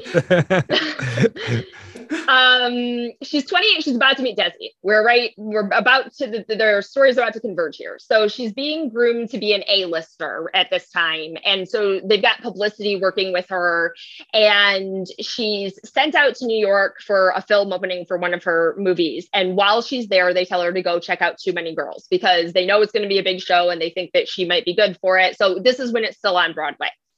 So she goes to check out Too Many Girls, but while she's in New York, she trips while ice skating and she's got her knee all messed up. And so she's like not super mobile. And so she's at the show and she sees Desi start laughing and something magical happens. He makes her laugh and she's like entranced by him. So afterwards, they ask where she wants to go out. And so she says Lukanga because she's hoping that she can meet him.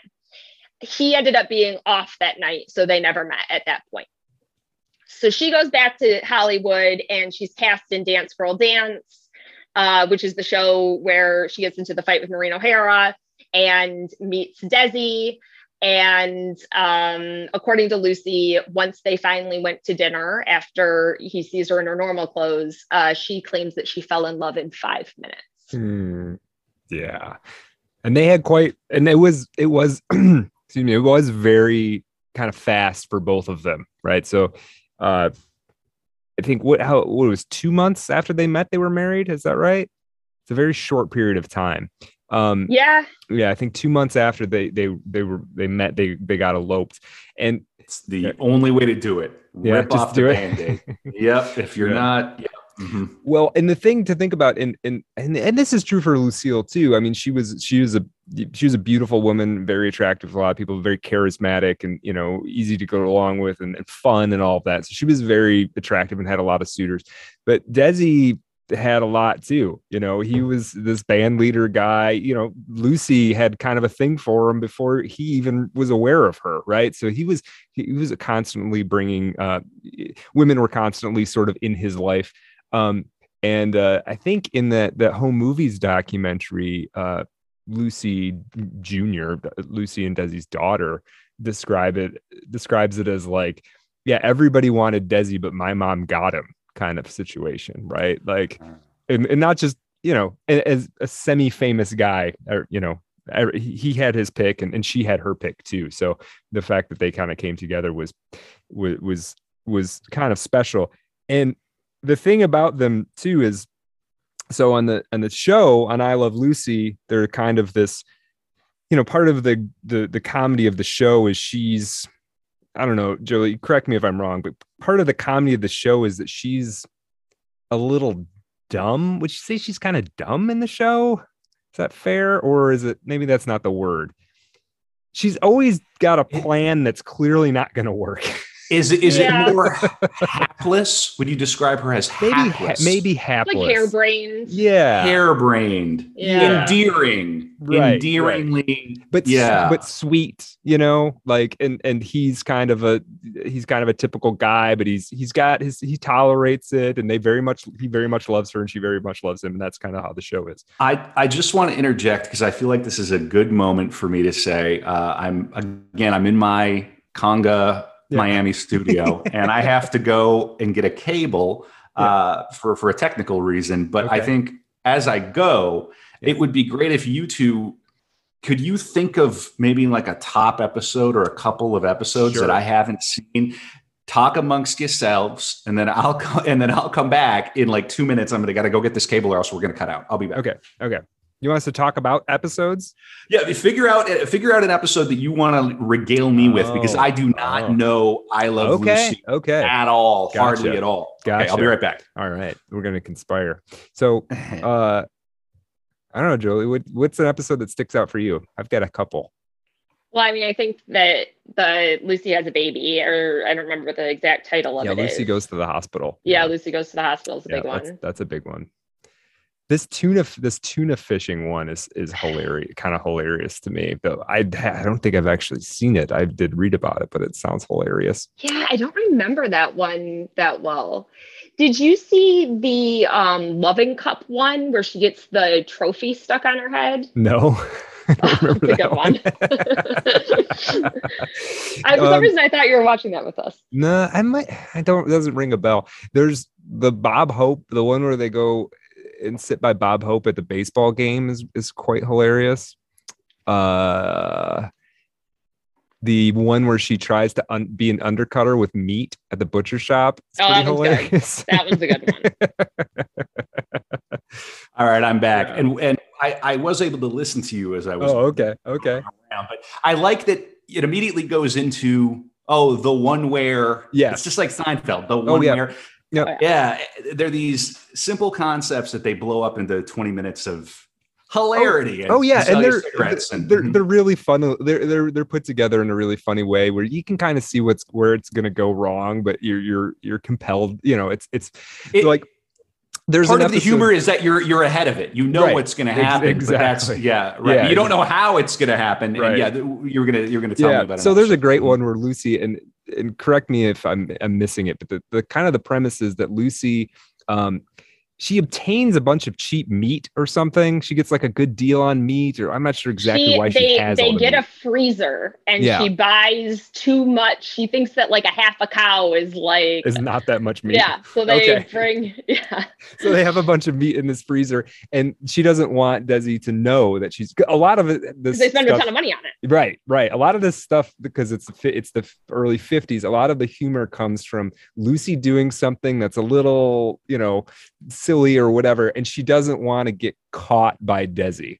Right. That's the whole, you got a lot of splaining to do. That's what it all comes from, is she's frequently, she's getting hoodwinked by a vacuum salesman in one episode, which is pretty hilarious. But anyway, she buys all this meat and she's trying to get rid of it. So her and her friend Ethel go to the butcher shop, and they're trying to sell it to people like in the front door of the butcher shop. Right. It's like they're selling loose cigarettes in front of us. Right. Yeah, that's hilarious. And then they bring it back, and they get it back in the freezer, and Desi wants to go down to the freezer, so she's got to put it someplace in the bottom of their apartment building. So she puts it in the furnace. Right? Isn't that how it works? She puts it in the furnace, and then at some point she gets stuck in the freezer. She gets stuck in the freezer. She gets locked into the freezer. And the reason that they come down and save her, I think, is because the furnace turns on, which heats the entire apartment building. And Fred, the neighbor, is like, "Oh, it smells like somebody's having a barbecue." And they run down and save her. Right. So there's always like a plot, or calling it a scheme makes it sound sinister, but there's always like that's the right word. Yeah, a scheme. Yeah, yeah. And she's frequently in costume. She's there was an episode where the neighbors, Fred and Ethel, are like the counterpoint, and they're in every episode basically. And there's an episode where the two men Desi and Fred, who are good friends in the show, and Ethel and Lucy, who are also good friends. They pit against each other. They bet on who can catch the largest tuna, right? And they're out fishing, and they both catch a big tuna. But then the problem is they realize that they're not paired up very well, because either way, if you win the bet, you got to pay out, right? Like your husband or your spouse is on the other team. So there's like no way to win this bet, basically, is the thing. So they bring these two huge tunas to hide them from each other back, and they put them in the bathtubs of the respective apartments. And there's just like a whole sneaking around of like running to the other tub, and the tuna's there, but you think it's your tuna. And it's just like this comedy of errors running between hallways. Seems to be a lot of anxiety around protein in these episodes. It's true to life. And people have anxiety about where you're going to get your protein. Right. Well, we'll get to a couple other episodes as we get, because we're not quite at the I Love Lucy. Okay, I didn't mean to, but this is great. So they've met, and okay, very good. Mm-hmm. Yeah. So yeah, so they've met. They're married. I'm talking about the relationship. I wanted to just fully I want to lay out what the relationship was like. So yeah, they're not married. I mean, well, I can kind of talk about what goes into them getting married. I can do it kind of briefly. Okay. Yeah. So they go out to El Morocco in New York, and they decide, are we going to be together? Or are we not? And they decide that night that they cannot be together. She's bothered that he's younger than she is. And he wants to marry somebody who's Catholic, or he wants his mom's going to want to. That's what I was wondering. Yeah. I was getting at that because she is not a member of the one true faith. Right. So it's very important that right. And she wasn't really particularly convicted about anything in life. So she wasn't really, strong in one religion or, political party, anything like that.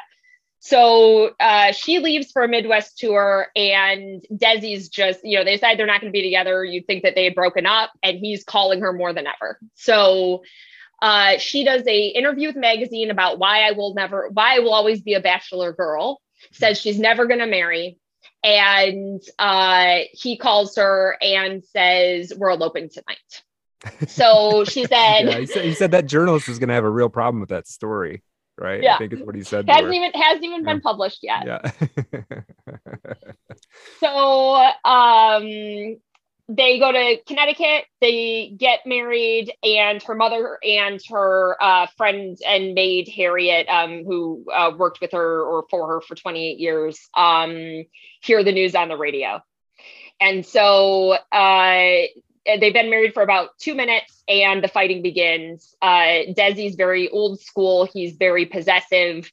And she needs to go get on a taxi. He says, no wife of mine is going to take a taxi around New York. And she said, you sure are possessive as hell all of a sudden. And she said that her friends gave the marriage 6 months, and she gave it a week. Wow. Ooh. These are very interesting people. Yeah. Yep. It's just, and showbiz relationships they're wild. I have some friends who are actors, and I don't know how well he's doing a show in DC. She's going to be in a different state for months. Yep. And it's not easy. And for people who make that work, there has to be a real bond. And I respect people who can make it work, but it's just not a normal lifestyle. It's just not. It's not like the guy has the 9 to 5 and Yeah. And their relationship was much like that too. They would spend a lot of time apart because they were working on different projects. She was on different shows than him. But this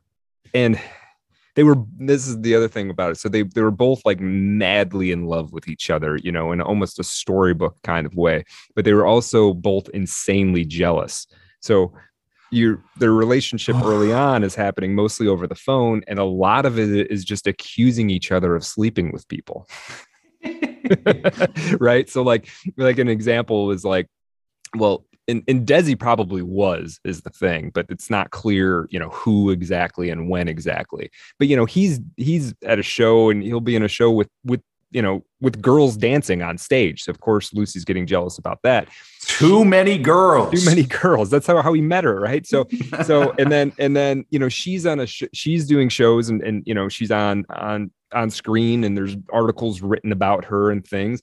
And she there's one time she's doing some kind of event in Milwaukee, I think it is, or Kansas City. It might be Milwaukee. Anyway, she's there for a couple of days, and there's a photograph in the newspaper of her with the young, handsome mayor of that city. And she ends up staying there a few days.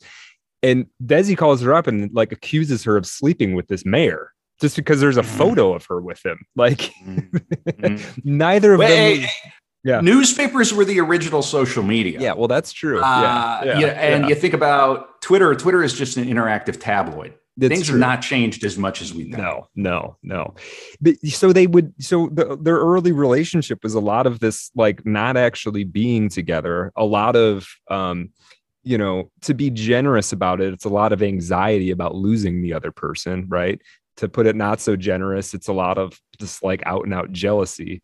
And, they'd call up and they'd have these terrible fights. There's this great anecdote he tells about, I think is in a hotel. I can't remember exactly where they were, but just imagine they're both all over the place all the time early on in their relationship, right? As he's trying to do his thing and she's trying to do her thing.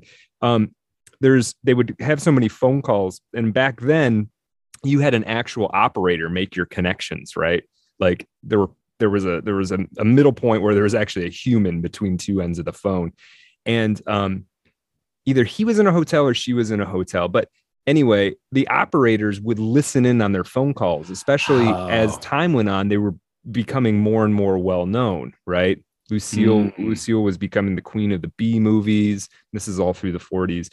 And Desi's becoming, quite well known as a band leader and all of these things. And they would have a fight, accuse each other of terrible things, say terrible names, and then they would hang up. And then a few minutes later, one or the other of them would call back, right? And say, I'm sorry what I said, I love you, baby, all that kind of stuff, and try to make up.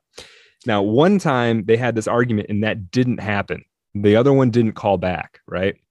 So some amount of time passes, 10 minutes pass, 15 minutes pass, and the operator calls Lucy and says, Lucy, you got to call him back. He feels terrible right now. You're kidding. Just call him back. Tell him you love him. It's all going to be okay. That is hilarious. Right? It's like a soap opera that's playing out, and this poor operator is listening. Can you believe this? Yeah. Right. You two belong together. Right. One thing I've noticed with these two is that they both came from this really disrupted adolescence and childhood. Yeah. There was a lot of upheaval. Right. So you could see that show business and the moving around and everything might be where they feel at home. Right. Yeah. I think it makes you feel like that's natural, but then also, you're also missing out on sort of the other half of life, right. And then it would be natural that the show then would be this sort of send up of married, happy married life. Yeah. Well, let's kind of move into that, because I guess we're getting into that period. Lucille Ball's making movies. I think I read that by 1950 she had been in 60 movies. Yeah, that sounds right. Yeah. And whoa. Yeah.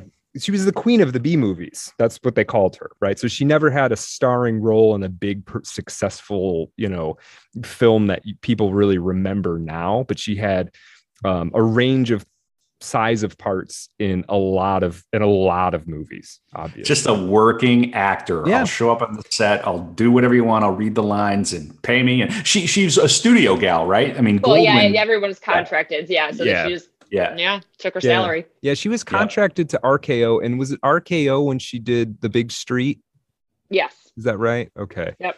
Yeah. So that was her attempt at sort of a breakout role. She starred in this film called The Big Street with Henry Fonda, and it was a kind of an acclaimed performance. It was more of a dramatic performance.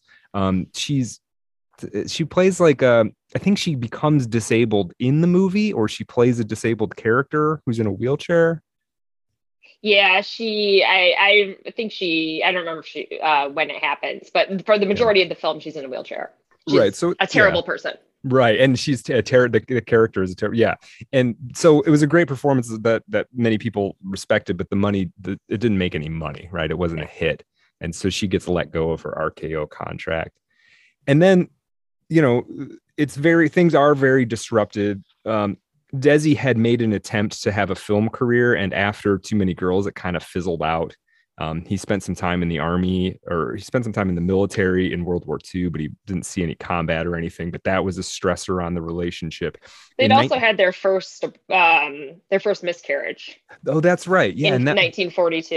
1942, they had a miscarriage, which was hard. And then 1944, just after Desi got out of the military, Lucy filed for divorce.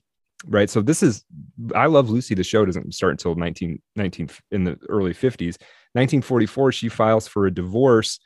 And basically, there was something in California law at that time where if you had knowledge of each other, let's call it, in the first year of that period, your divorce was null and void. Right. Something like it didn't finalize or something like this. Wait, so if you are divorced, but then you do the conga within a year after, boom, chicka, boom, boom. Yeah. If you do that within a year after, the divorce didn't take. Something like that. Yeah. And I don't know that is wild. Right. That is what? Yeah. Yeah. I think it's just more like a cooling off period. Like it's more just like we're going to leave this period of time so that nobody changes their mind. I don't think people were breaking into people's bedrooms and trying to catch them in the act. Right. Darn. Right. And that would be a great episode of I Love Lucy. Is it just me or does it smell like tuna in here? Right. Oh boy. I'm talking about the episode with the fish. Right. The tuna. I know. Yeah. Okay. All right. But so she tried to do that, and literally, I think it was like the morning she was going to go to court to do like the next phase of paperwork. The night before, he took her out, and they had a lovely romantic evening that ended the way many of their evenings in person ended. So these are not actor types who are capable of keeping the drama on stage. These are people whose lives are kind of a mess, even while they're being. Yeah. I'd say that's fair. Yeah, I think that's fair. They were passionate people. Okay. Yeah, for sure. They had feelings, and they weren't afraid to show them. And I guess now we can maybe talk about why. Oh, there's a bit to show you how hard this relationship was to maintain, and then we'll talk about the advent of I Love Lucy. There was a bit when they were living in California where she's reporting to RKO at 6 o'clock in the morning. I think she had to be there at 6 o'clock in the morning. And they had this ranch. Is this when they had the ranch, the whole meeting at the top of the hill thing, Jolie? Yeah, they had a ranch in the San Fernando Valley. It was called Desilu, and it was about 45 minutes from where all of the filming would be and where Desi would do his short shows. Yeah, so there was a thing where he was playing shows at night at a nightclub, and she had to report at 6 a.m, right? And he's playing until 2 a.m. or 3 a.m. or whatever. And so the only time that they would spend in the day is on this hill that was part of their mutual commute. They would meet on this hill, and they would hang out for a minute and have a kiss and have a cigarette and check in with each other. And then he'd go home and pass out, and she'd go into work for the day. Wow. So there's an extended period of time where that was their life. And Desi, also when Desi wasn't working, Desi was partying. He was out on the town. He, may or may not have been involved with a number of women. Who knows exactly when and how and who, but there was definitely some stepping out. Drinking, and he likes to gamble. He wasn't curtailing any of that behavior either. So not only are you not even, you're on radically different schedules, you've got radically different lifestyles you're trying to live at the same time. So, So, and then in what year was Lucy Lucie born, Jolie? Yeah, so she's gonna be born in a little bit. They find out they're pregnant with her once they've already got I Love Lucy arranged. Oh, that's right. So yeah. So anyway, kind of quick story on how I Love Lucy comes to be. Lucille was in a show called My Favorite Husband, a radio show called My Favorite Husband, and it was quite popular. They wanted to turn it into a TV show with the male co-star of My Favorite Husband. What was his name? Richard Denning. Richard Denning. Right. So, and with another actor. And Lucille said she didn't want to do it unless Desi could be the husband, could be the My Favorite Husband. See, this is interesting because we're back to the imaginary friend being made real, but it's the other way around. We have the real husband being made into the imaginary husband. That's interesting. Yeah. Yeah. Interesting. Yeah. Well, yeah. And they, there were a few reasons for doing it. One, she wanted to keep an eye on him and she didn't want him working somewhere else. Yep. Two, she wanted to actually get pregnant and they couldn't do it when they were living in different places. So she kind of wanted to have like her family and like all together and her career. And this whole thing is like, do I pick my career or my family? And ultimately she ended up picking her career the whole time. Yeah. But this was her way of trying to kind of have it all, which she eventually got. Yeah. Yeah. Yeah. And now that doesn't sound like a big deal, right? You've got, she wants her husband to be in it. Great. He's a guy with some acting experience and, he's not just a rando off the street. We can do it. Problem is, he's a Cuban with a thick Cuban accent, and she's an all-American blue-eyed girl, and it's 1950.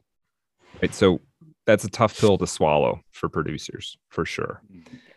Now, the way that because of this resistance, Lucy and Desi kind of came up with this idea. Well, we'll do some shows, some stage shows, and we'll show them how much people like this. So they kind of incorporated her into Desi's touring band act, and did like little vaudeville skits in between songs. And she would sing and dance and do clown bits and all of it.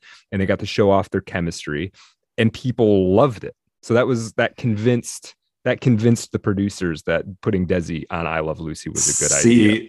That's so funny because it's the producers who are racist. Right. It's not the audience. Not the audience, right? The producers have an idea. So maybe that tells you something about the producers and their projection of the idea of things. And that goes on to this day. Yeah, I think that's true. Yeah, there's people craved it. And you gotta admit, they did a show with a Cuban guy and a blue-eyed American woman, and it was a massive hit, right? Like audiences loved it.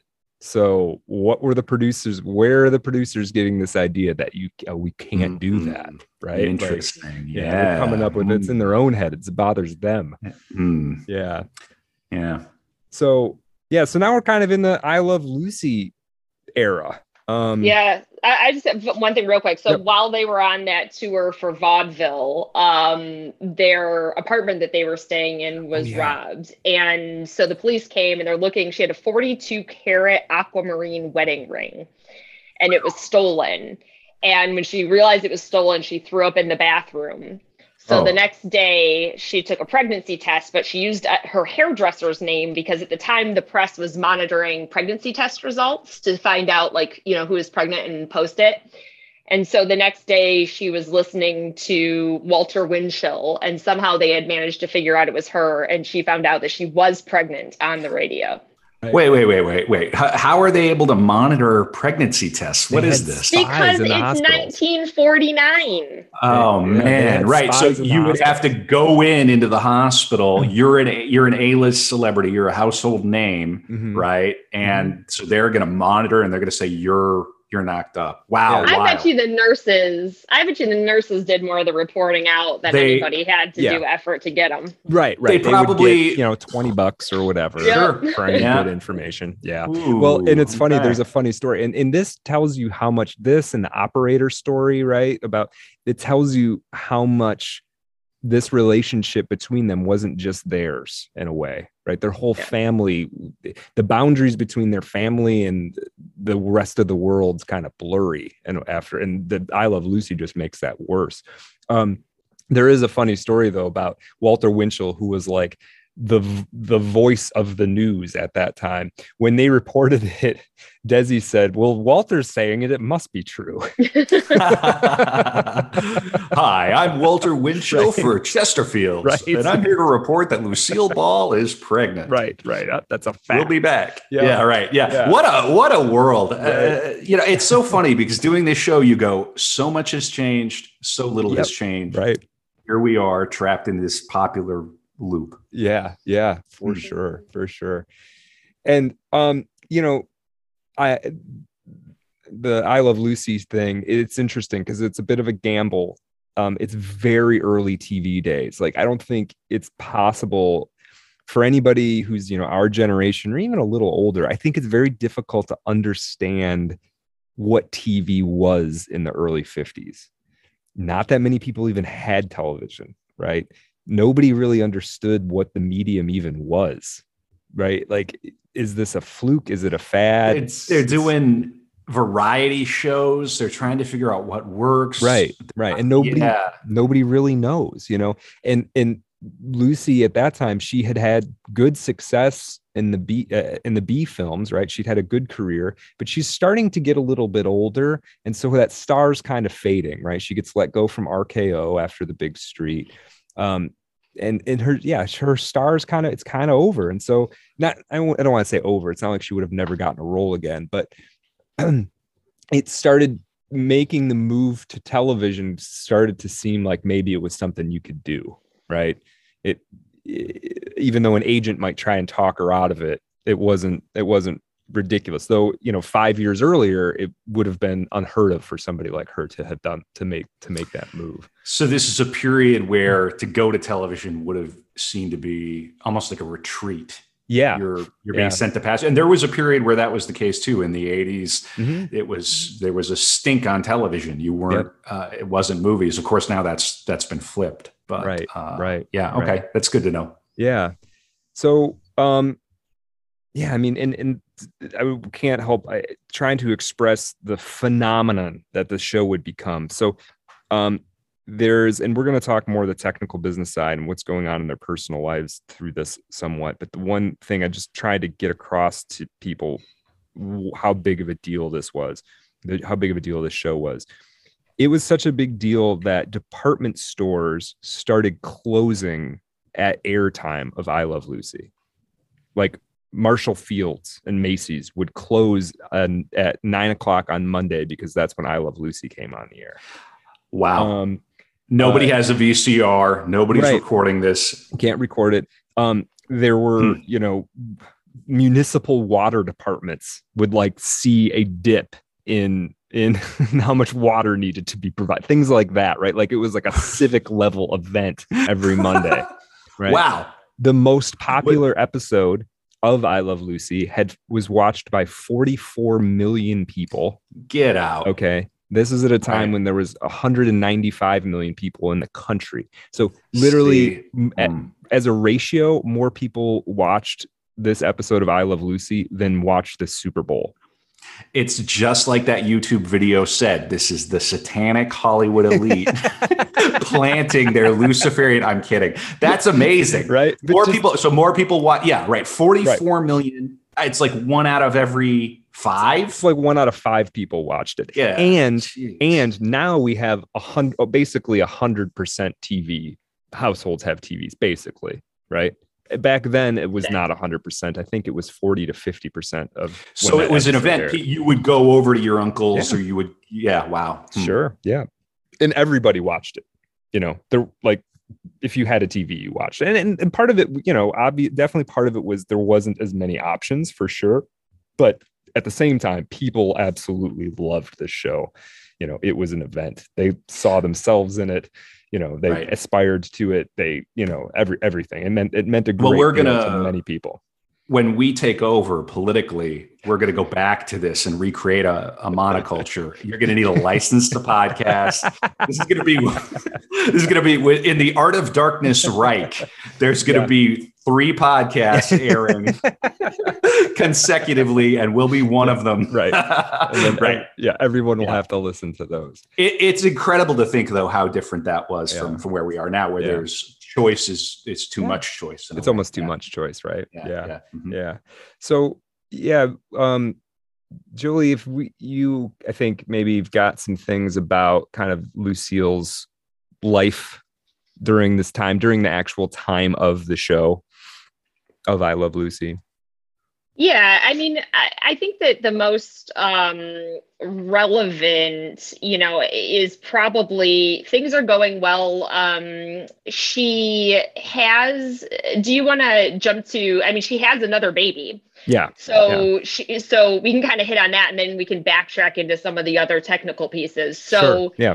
um, in May 1952, she finds out that she's pregnant again, and they assume that the show's over. And so they let Jess Oppenheimer, who was the head writer of the show, they're like, look, we're done. And so he's like, why are we done? Why don't we try it? So they pitched it to CBS, and I don't remember exactly. So CBS was on the fence. Philip Morris was not on board. They said nobody's going to want to be able to accept that somebody's pregnant on TV. And this was like the moral side of things. Like you can't show a pregnant woman on TV. Yeah. So they ended up having a team of 3 religious people come in and read every single script. So it was a rabbi, it was a Catholic priest, and then do you remember what the third, Brad? There's a rabbi. Yeah, I'm not sure. There's a Catholic priest or a rabbi and member of the Satanic Temple. There you go, Kevin. It was Anton LaVey. It was Aleister Crowley himself came and approved. I saw it on the YouTube. No. I bet it was probably a Protestant minister. I think it was a Protestant minister or somebody from the like ecumenical council or something. But yeah, three major religious leaders. Yeah. Again, it sounds like a joke.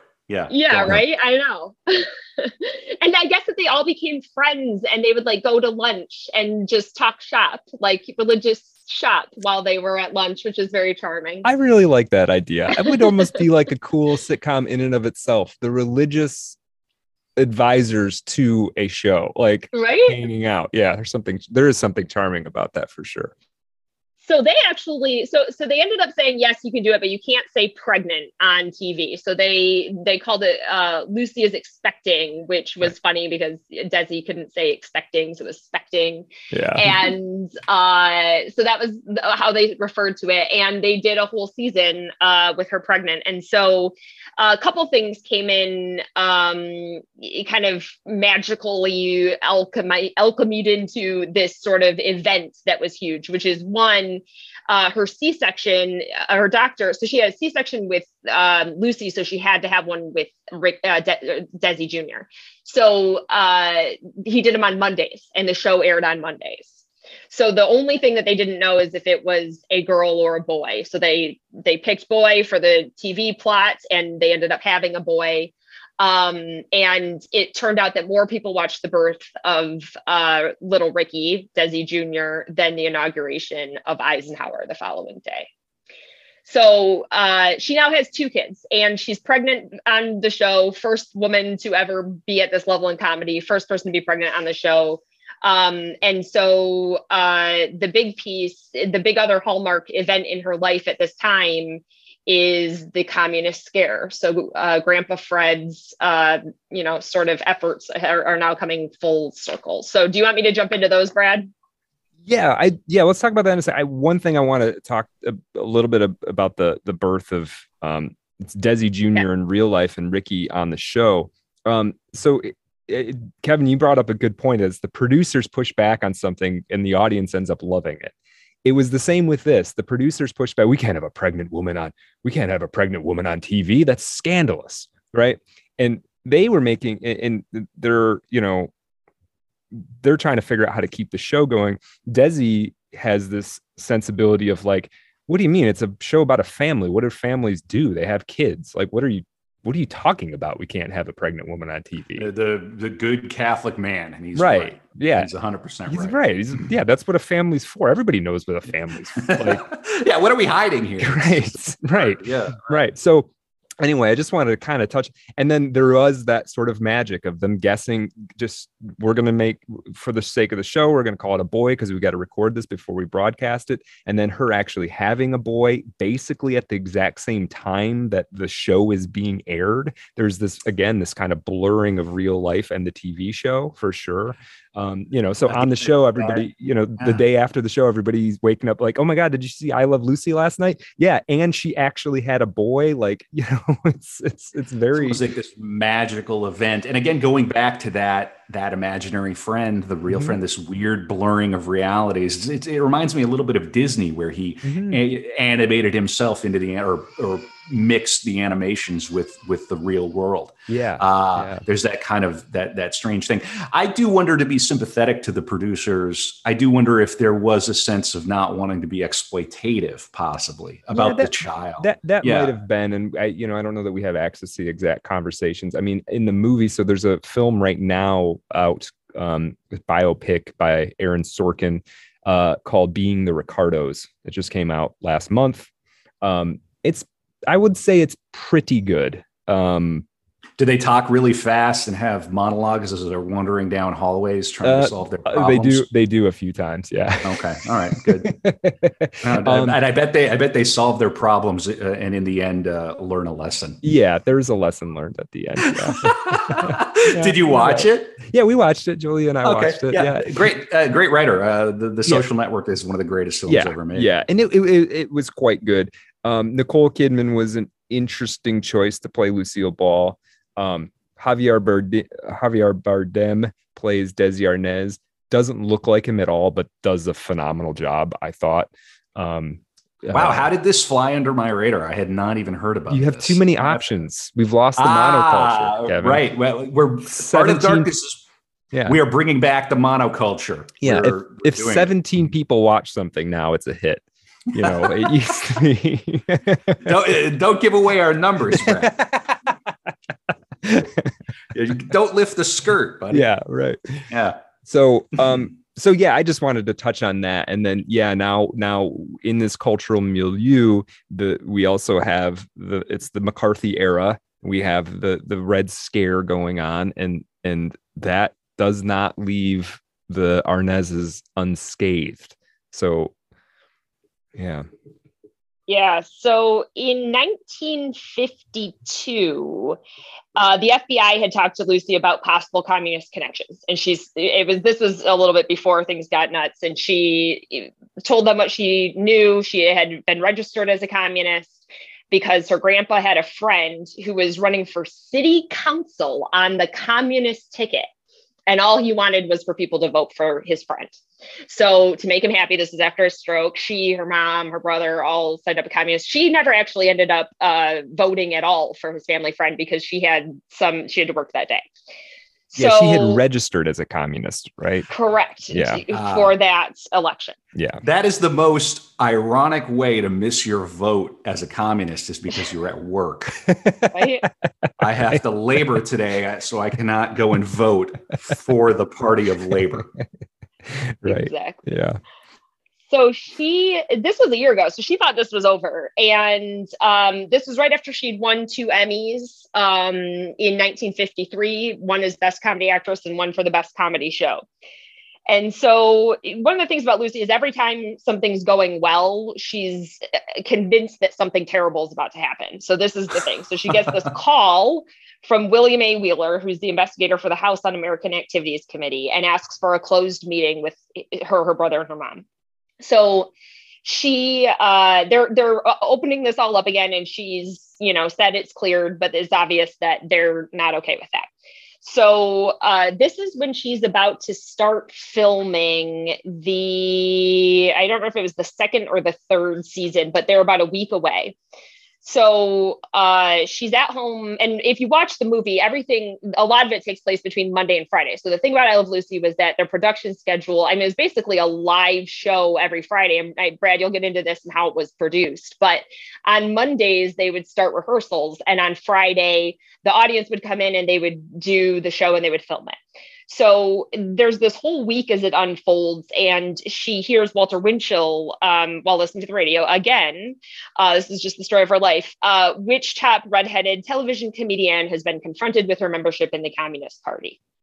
So the big thing here is that it doesn't really matter whether or not she did or didn't, right? At this point, once she becomes blacklisted and Hollywood doesn't think that she's going to be successful, that can be it. And that is what they had seen a lot of. And so This just keeps spiraling. The news medias keep picking it up, and they're hoping it'll blow over because they've been told by the FBI and the House Un-American Activities Committee that she's fine.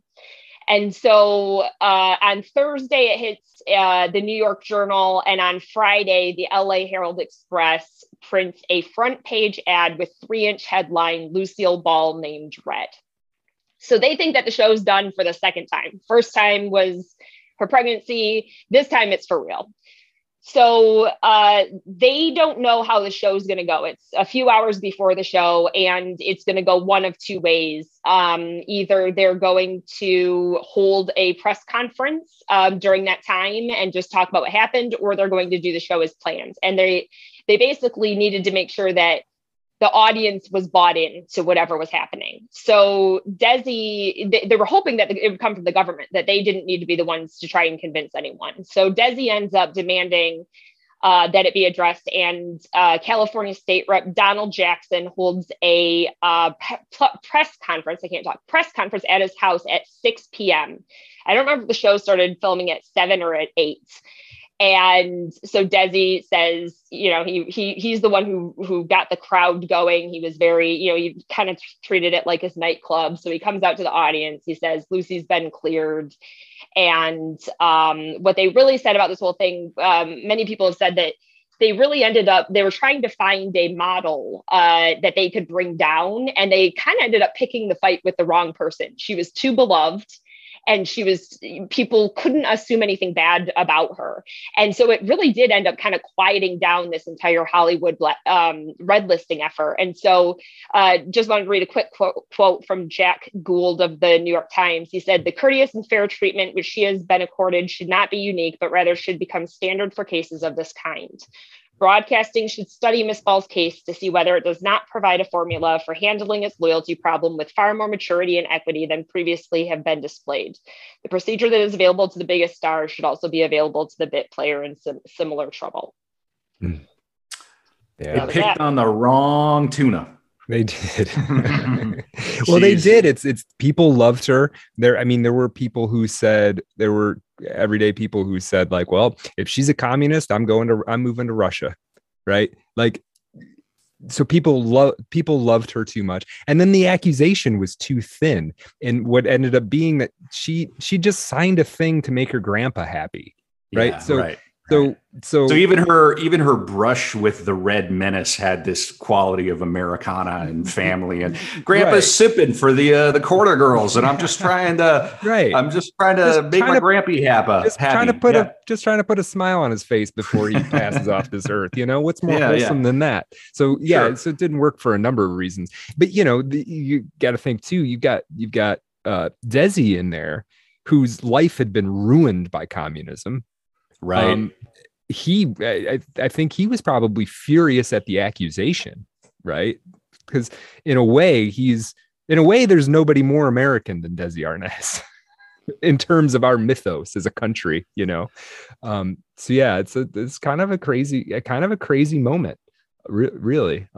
I think it's so interesting because we're still talking about these things like equity, and there are witch hunts still now. Again, things change, everything stays the same. Yeah, for sure. And the sides flip flop sometimes and all of that. Did she have to put up a fight, Jolie, or was it more that the industry behind her backed her? Do we have those? It's interesting that you asked that, because this is where the dynamic of her and Desi really, I think, becomes succinct. I mean, he was the one who fought for her, and he did in many different areas. And it wasn't like he had to.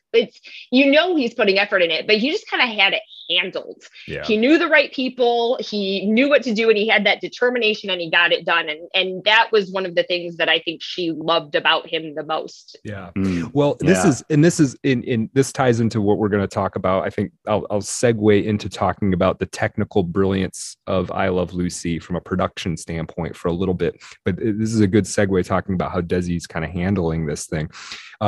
Going back to the pregnancy thing, when the producers didn't want to do it, part of the way they convinced them part of the way that Desi and Lucy convinced the producers that it was okay to do is they were making a lot of money right, for CBS and for their advertisers and that kind of big hit.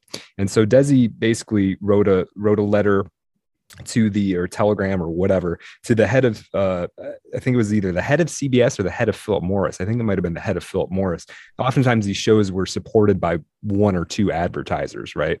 And he basically said, okay, if you're going to tell us we can't do this, that's fine, but we ask that if you're going to tell us what we can't do, that from now on you tell us everything that we have to do, that we should do. Like basically, okay, if you're not going to let us do this, then you have to write the show for us, right? It was like a throwing down a thing. It was basically saying like, we've made all of this money for you, and if you're going to tell us we can't do this, then it's your show now. You tell us what to do, and then we're going to do that, right? That's not going to work. It was a gamble. Right. And then the letter came down from, I think it was the head of Philip Morris to the CBS producers that said, agreed to let them do the pregnancy thing and said, don't F with the Cuban. Don't mess with this guy, right? He's going to outwit you. This guy brought the conga line to the United States. Yeah. He's a force. Yeah. Don't mess with him. He knows exactly what he's doing. And so now I want to kind of talk about the technical aspects of I Love Lucy, because actually I do think it's kind of important to the whole story, right? So there's a couple of things that start going on at the start of I Love Lucy, just from a production standpoint. So all of TV was being filmed in New York City at that time. And the reason for this is because you went live. You went live with electronic cameras. And to film something and then the rest of the country, for the sake of, you couldn't, there were no like internet, there were no like cross-continental cabling. So what would happen is you'd film something live on with an electronic camera, and then you would take what's called a kinescope, and then you would deliver the kinescope to broadcast centers in other parts of the country, and then broadcast them from there. The quality on the kinescope was a lot lower, so oftentimes you would see TV live in New York, and then you'd see it later in, say, California, and it would be at a lower kind of degraded quality. So the idea was you had to live in New York and film and shoot in New York. Yeah, if you watch like The Honeymooners, it's like that. The quality's terrible. Yeah. Because you're watching. I had no idea. You're watching a copy of a kinescope. I had no idea that they were in New York City recording this. They weren't. They weren't. Okay. This is part of the deal. Yeah. They were living in California when the show started, and they said, "No, we have to figure out how we can stay in California and do this show." So Desi said, "Well, we'll put it on film. We'll shoot it on film." Now, the distinction at that time, you still can't. You can't shoot something on photographic film and send it out live, right? It just didn't work that way. You got to edit it and all of these things. Now, so he was like, "Okay, well, we'll film it. We'll shoot it on film." Okay, well, the problem with that is if we film it, you got to do it in a studio in controlled conditions, and Lucy needs an audience to make her magic, to make the Lucille Ball magic. What you need is an audience there that she feeds off of. That's very important. That's how she becomes Lucy, right? Is by having an audience. So, okay, now this is a whole new problem. We've got to have an audience. And people have never really shot film in front of an audience. You got to light it. You got to move cameras around. You got to put cameras in the way. You got to do close-up shots. It's a really challenging technical problem. So the Desi's like, okay, well, we'll figure out how to do that too. Desi brings in, so they're going to do the first time ever you're going to film in front of a film, as opposed to an electronic camera, in front of a live audience, and then you're going to edit it all together later and send that out as the show. Okay. I Love Lucy is filmed live in front of what do you say? Is filmed in front of a live studio audience. Yeah, right. Of course. Wow. Desi invented that at the moment, so he could stay in California.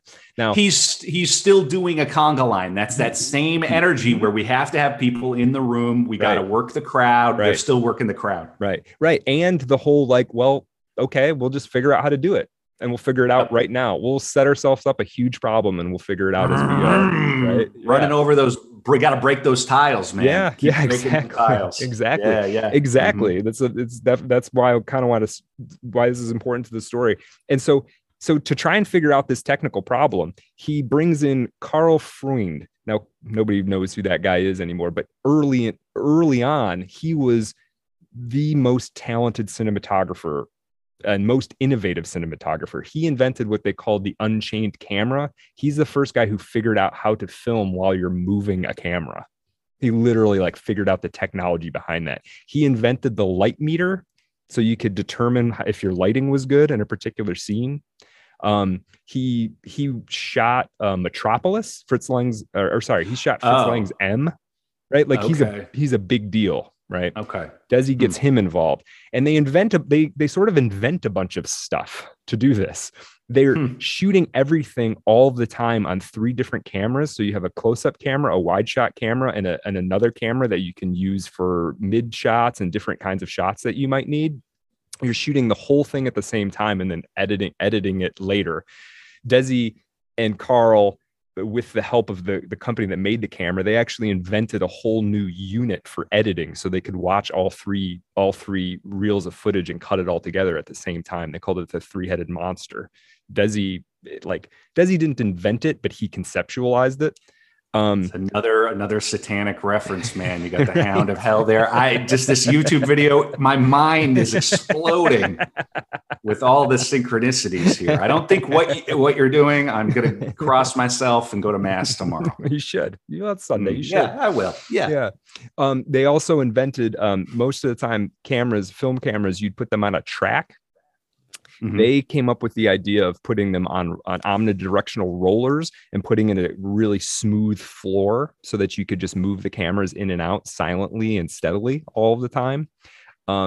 They invented lighting tricks so that you could light for close, medium, and wide shots almost simultaneously.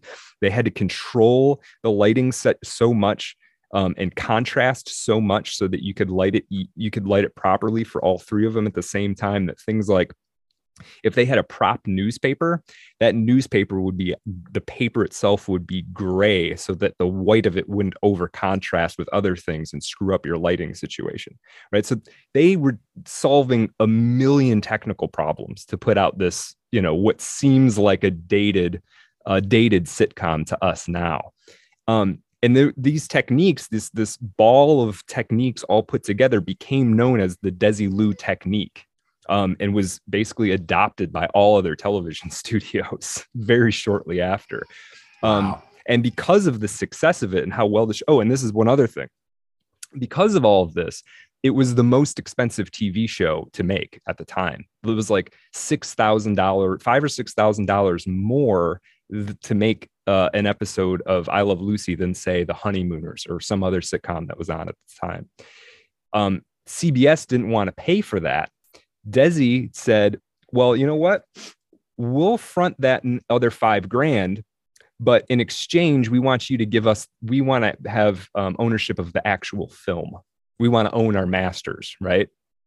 The CBS said, who cares? Who wants film? Once again, like Prince, we're going back to that. Yeah, he's the Purple Rain. I made that reference. That's a very smart move. That is a big move. It made them and it contributed to them being millionaires later and literally buying RKO Studios, the studio that they'd both been fired from in the 40s. You're kidding me. Yeah. I didn't know that they bought that studio. That is hilarious. Yep.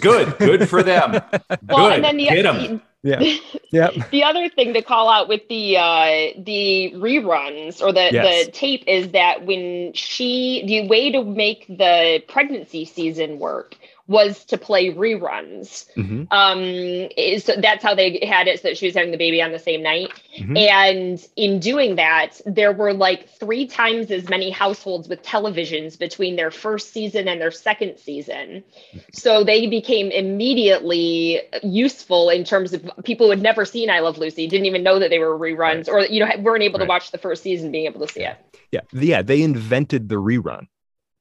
Right. And also another thing that they could do is because they owned the film, and before you didn't really keep this stuff. You kept a kinescope, which was low quality, was kind of poor quality. Now you have film.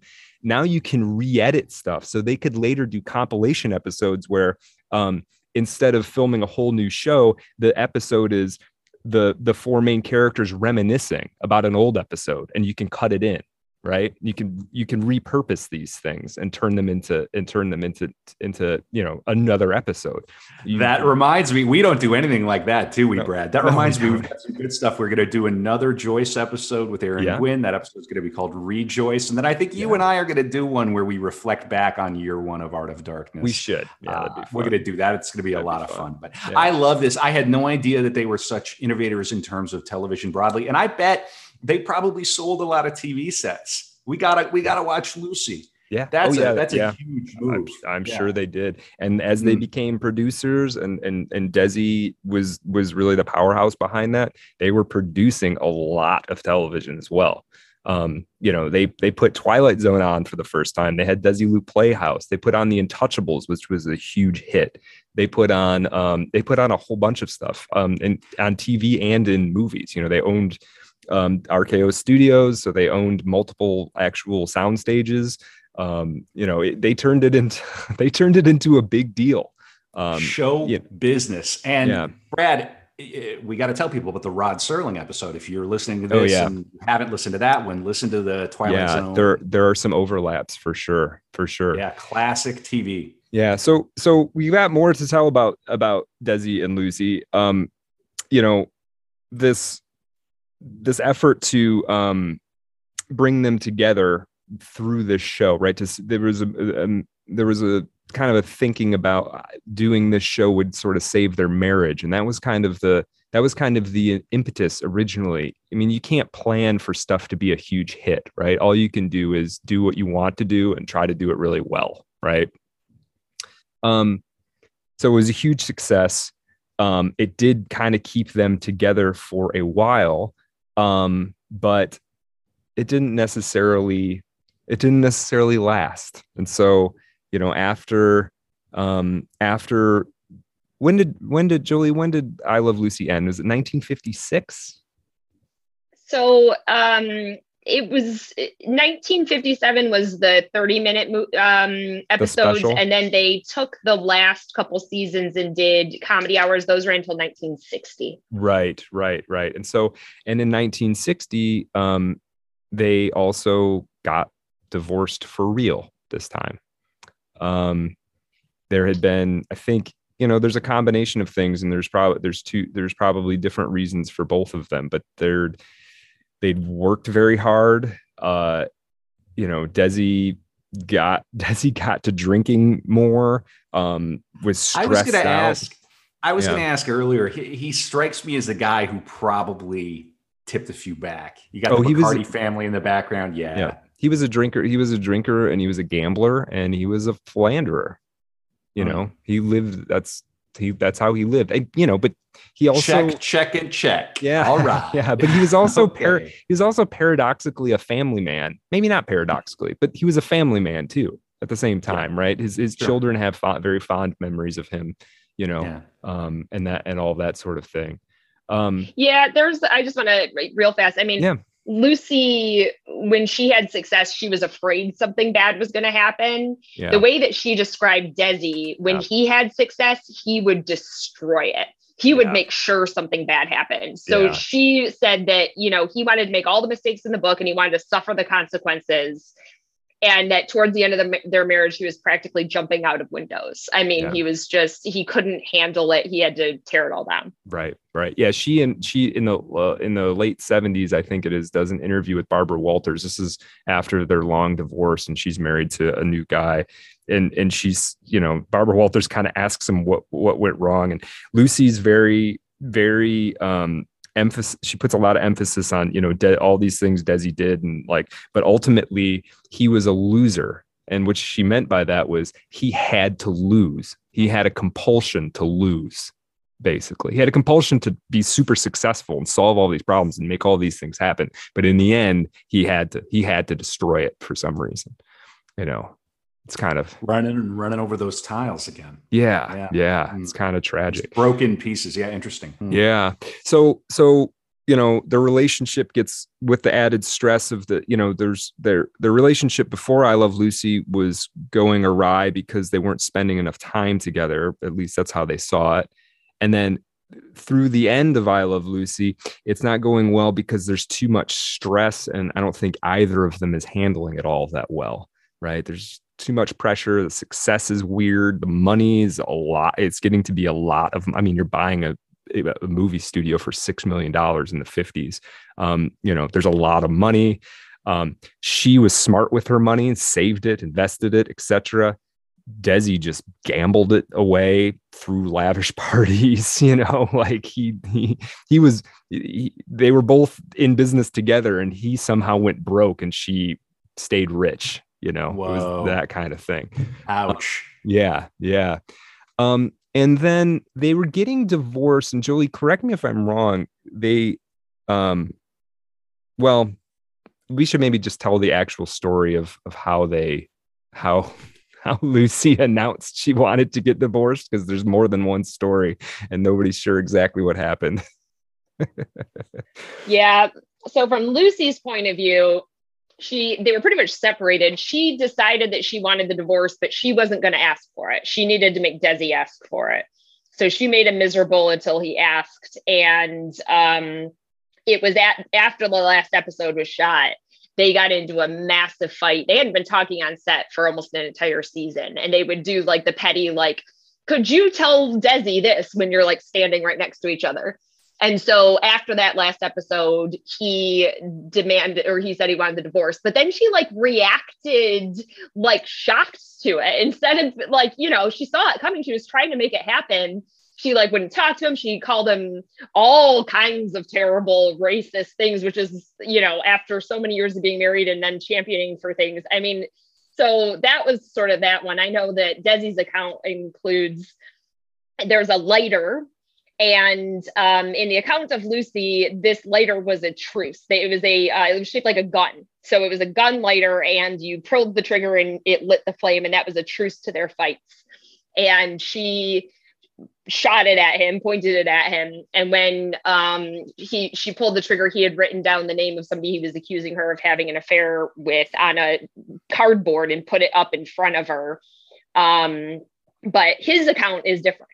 Yeah, his account, he says that after the statement of wanting a divorce, when he got home, she, there was an argument again. And then he says she pulled a pistol on him, a dueling pistol on him, and that she didn't know it was, he makes no reference to her knowing that it was a lighter.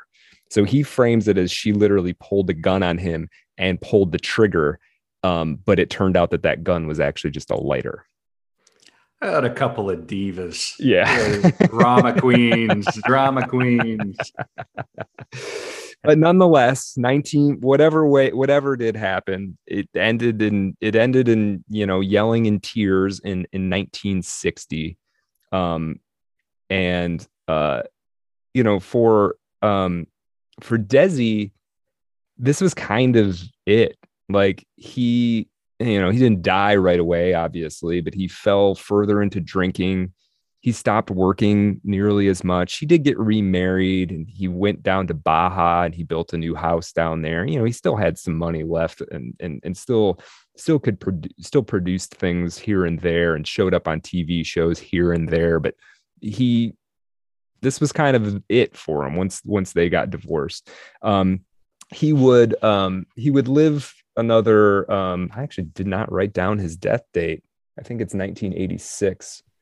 So he would live another 1980. Yeah, 1986 he would die. So he would live another few years. He would make an appearance on Saturday Night Live where he spoofs his old shows, including obviously spoofing Saturday Night Live. Their son, Desi Jr., would show up on some stuff with him. I wanted to see this. There was a funny Saturday Night Live thing that they did. They did a skit called "I Love Louie." That's a spoof on "I Love Lucy," where Desi lives with Louis Armstrong, which is just, I don't know. It seems actually like it's kind of funny. All right. Yeah, but basically the story of Desi's later years is just falling further into drinking, falling further into gambling. he eventually, along with his son, Desi Jr., Desi Jr. had his own battles with primarily alcohol. And it was confusing for Desi Jr. There's a little boy on TV who's not him, who is his parents' son. And when people meet him, they think he's the boy on TV. Must be a little disorienting. It's very disorienting. And that must have been part of him kind of falling into, drugs and alcohol and kind of losing his way for a while. He would, Desi Jr. would eventually get sober, and he would get his dad into AA very late in his life. I think right at the end, he was no longer drinking. At least that's the public story. But the one thing is, he never really stopped loving Lucy. It was sort of a thing that never really could end, and the opposite is also true. Lucy never really stopped loving him. It was this sort of thing where it exploded and they couldn't figure out how to piece it to get back together, even though the feelings were definitely still there. He apparently, after they divorced, every year on their anniversary, he would send her a bouquet of carnations, which were her favorite flower, red and white carnations, right? Oh. Yeah. Yeah. The show is called I Love Lucy. Right. Oh. Yeah. And So sad. he said, when did he say that? He said, it was at they received an award later, and he said, I Love Lucy was never just the title of a show. Right.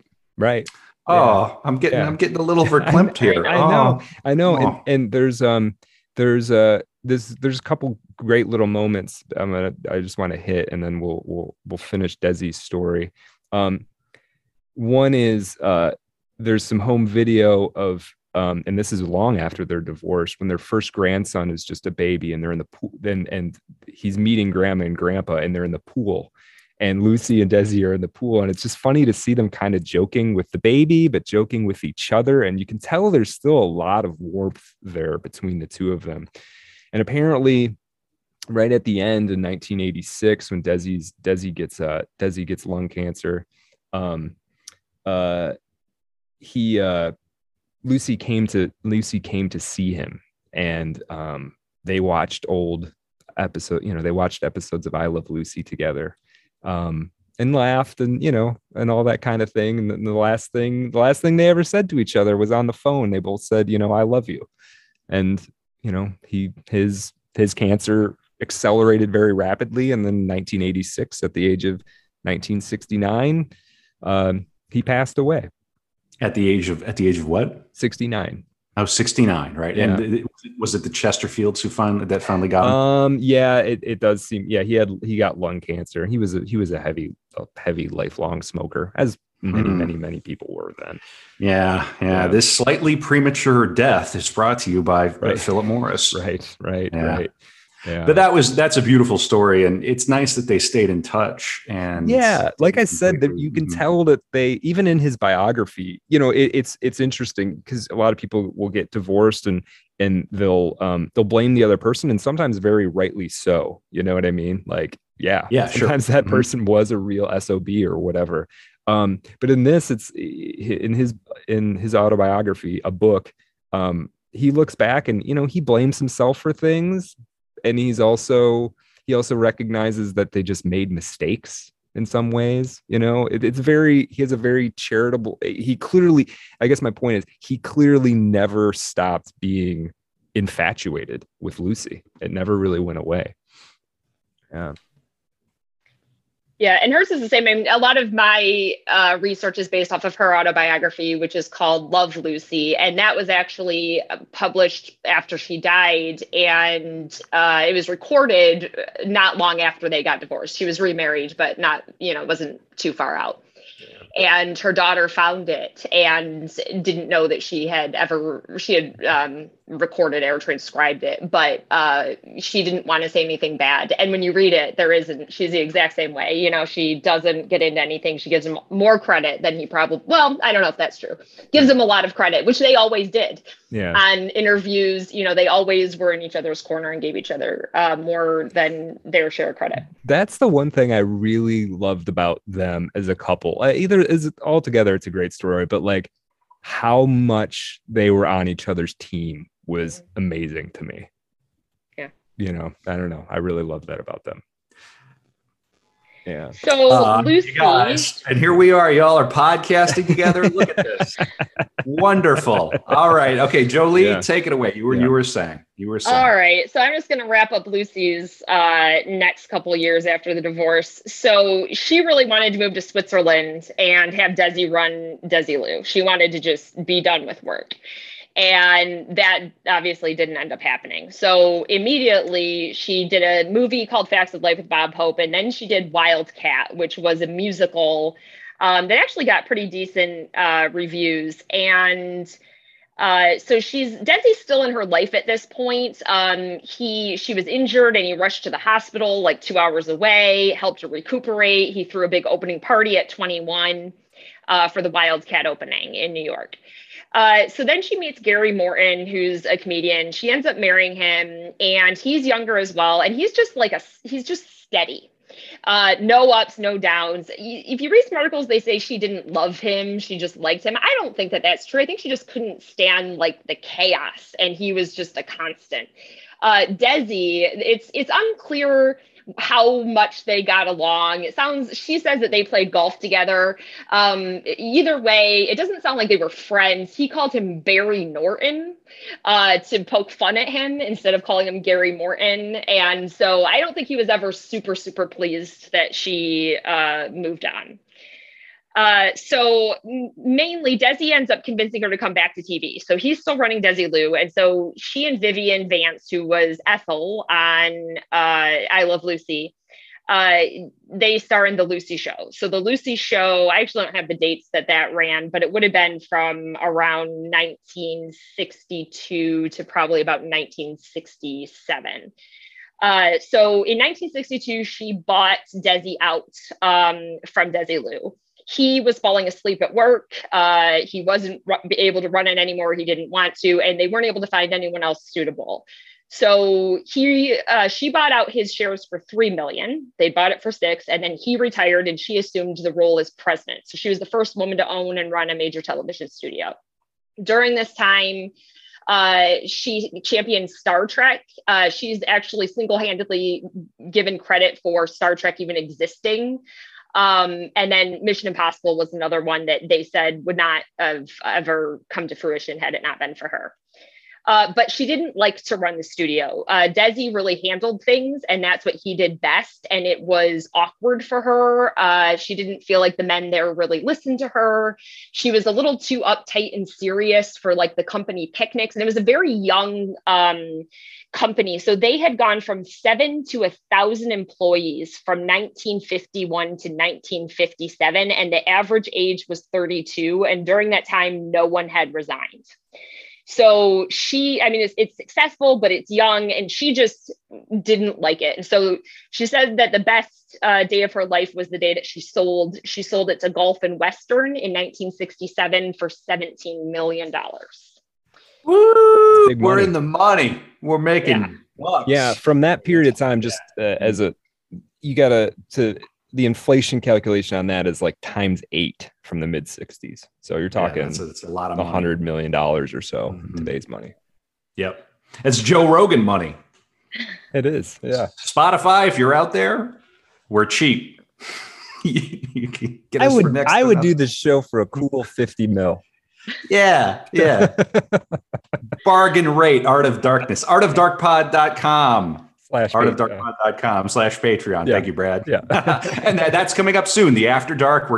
I can feel we're winding down. We're well into the third act here. And, but if you want more, you can stick around and we'll give you another 20-30 minutes with the side story about the gangsters and Al Capone and all the rest of it. But Jolie, bring us home. This is fascinating. I had no idea that she was instrumental in like Star Trek and Mission Impossible. That's wild. Oh yeah, she was a powerhouse. Like I was, I've been handling mostly the Desi duties and not saying as much about Lucy. She was a powerhouse. They were a power couple. This is like the definition of a power couple for sure. Yeah, she was friends with Carol Burnett, and they went out one day, and she was trying to convince the rest of the board to do something. It was all men, and they, didn't want to listen to her. And she said that she put her foot down, and that was the day that they added the S to the end of her last name. She was something to be reckoned with. So her last major series was Here's Lucy, and that ran from 1968 to 1974. She did do some stuff after that. However, for this one, she tried to pull her kids in, or she did pull her kids in. So she had both Lucy and Desi Jr. on it. She was trying to spend more time with them as they reached their teen years. So while kind of keeping her career. So it worked for a few years. Desi Jr. was in a band, and he was getting into some drugs at the time, and she was trying to kind of keep him on the straight and narrow. He ended up being on the show for, I think, like 2 seasons. Lucy, who is awesome. If you ever listen to any interviews, anything, Lucy Arnaz is fantastic. She stayed on it. So that was sort of her last major one. After that, she didn't spend any of the 17 million either, really. People who knew her said that she dressed in like matching tracksuits. And her house was decorated just as it was in like the 1930s. She didn't change anything. And if she had to change something because it got worn out, she found the exact same thing to put back in it. So she was very frugal. She didn't like to spend even once she had the money. So that tracksuit thing is pretty fashion forward, actually. That's right. That's in a funny way. She's original yoga pants. Yeah. Right. So she took up backgammon. And I will end, the rest of her life, she's kind of just chilling, playing backgammon. And she played backgammon with Betty White. So Betty White, I know. Rest in peace, Betty White. Rest in peace, Betty White. Yeah. She said they'd get together. She'd have the backgammon all set up, but she was trying to teach Betty because she didn't know how to play. And so she said, okay, I'll take my turn. Now you throw the dice. And then Betty White would throw the dice. And then Lucy would move her pieces, and Betty would say, how am I going to learn if you're playing the game with yourself? But they did it, and they had a lot of fun. Aww. And we come all the way back to her having this. It's that imaginary friend again. She's moving the pieces. Right. She's moving the pieces for her friend. And I'm sure they were real friends too. Yes, and Betty White certainly existed, and Lucille Ball was not Lucifer. No, clearly. I think we could say that confidently. Jolie, when did she pass away, and what was it? Yeah. So her last television appearance was presenting an award at the Oscars with Bob Hope on March 29th, 1989. On April 26th, which is my daughter's birthday, she died. So about a month later, she was 77. She had gone into Cedars-Sinai. She had a heart attack. She had surgery. She was doing well. Her daughter left for the night to bring some stuff back. And during the night, she had a ruptured abdominal aorta, which kills you pretty much instantly. And so that was that. That was it. Yeah. Did she die in New York City? Is that it? No, she was in, I think it's Cedars-Sinai is in Los Angeles. Oh, in LA. Okay. Yeah. They buried her there. I think she was cremated, and then they buried her ashes there, and Dee Dee's ashes were there. And then they realized that she loved Jamestown. I mean, the highlights of her life are when she goes back to Jamestown, whether she's somewhat famous, super famous, and that was very important to her. And so her daughter decided it made more sense to move those ashes to Jamestown. And so we visited the grave when we were there. We did, yeah. And it's beautiful. People have it all decorated. There's red hearts that go out to it. That are like spray painted on the ground. And then they ended up, she didn't want to have a funeral, and Lucy ended up doing three, what are they called? They're not funerals, like memorial services. Yeah. And had one televised Monday 9 to 9, or no, I think she had them all at 9 to 9:30 on a Monday to celebrate. I Love Lucy time slot. Yeah. Yeah. Lucy. Yeah. The Broken Tiles of Lucille Ball and Desi Arnaz. Nicely done, you two. Hey, yeah, that's dynamite. I really appreciate that. We're well into a third hour. I'm impressed. I really enjoyed it. I learned a lot. I like that this is kind of our second classic TV episode. So, an interesting. I didn't think that was going to be an area when we started this show. I didn't think I was going to be so interested in the old TV stuff, to be honest. And every time I dig into it, I'm like, this is pretty fascinating. I'm afraid we're going to be those guys at the bar or at the get together that know all the names of the old actors and actors. I mean, in a few years, we may be one of those guys, right. One of those people. Yeah. But Jolie, I want to thank you for coming on the show. I'm so grateful. That was a lot of fun. And you're excellent. And your love of Lucy and Desi, I think it comes through. Yeah, for sure. Thanks for having me. Yeah, it was great. And we're gonna do another 20, 30 minutes on the After Dark episode. We end this with a question, and I think I'll flip this back around on the two of you. Okay. And I'm gonna flip it around and ask you, Brad, what do you think Lucy would be doing? No. I'm gonna little curveball here at the end. What do you think Lucy would be doing if she was around now? You know what is interesting? So I don't know that she'd be making new TV shows anymore, but she did towards the end. She became a great talk show guest, like Johnny Carson and those. It's just great. Just this sort of like kind of wisecracking, her brassy kind of just, kind of your tough, old, crazy, hilarious aunt, kind of character. So I think she would be involved in TV, something like that. She'd be somebody you brought out for award shows and onto talk shows and things like that for some comedy, and she'd still be that kind of lovable person that everybody wants to see. I don't know that she'd be making like episodic television anymore. It seemed like that, TV has changed so much that I don't know that she would be the right fit for like a sitcom anymore. But yeah, she would definitely be out there and she would be trying to make people laugh. Well, and maybe she'd be going on different podcasts and things. She'd be like a friend of the show, Blower Guys. She'd be jumping around, going on this show, going on that show. Maybe. Who knows? She might have her own. Yeah, who knows? Right. And Jolie, what do you think Desi Arnaz would be doing? Oh, man. I mean, I feel like he'd be doing some sort of entertainment I don't know. Like, I don't know how you take him out of the entertainment industry. I also don't know how the entertainment industry would, sort of assimilate him and deal with him today. He'd be leading a Roomba comeback.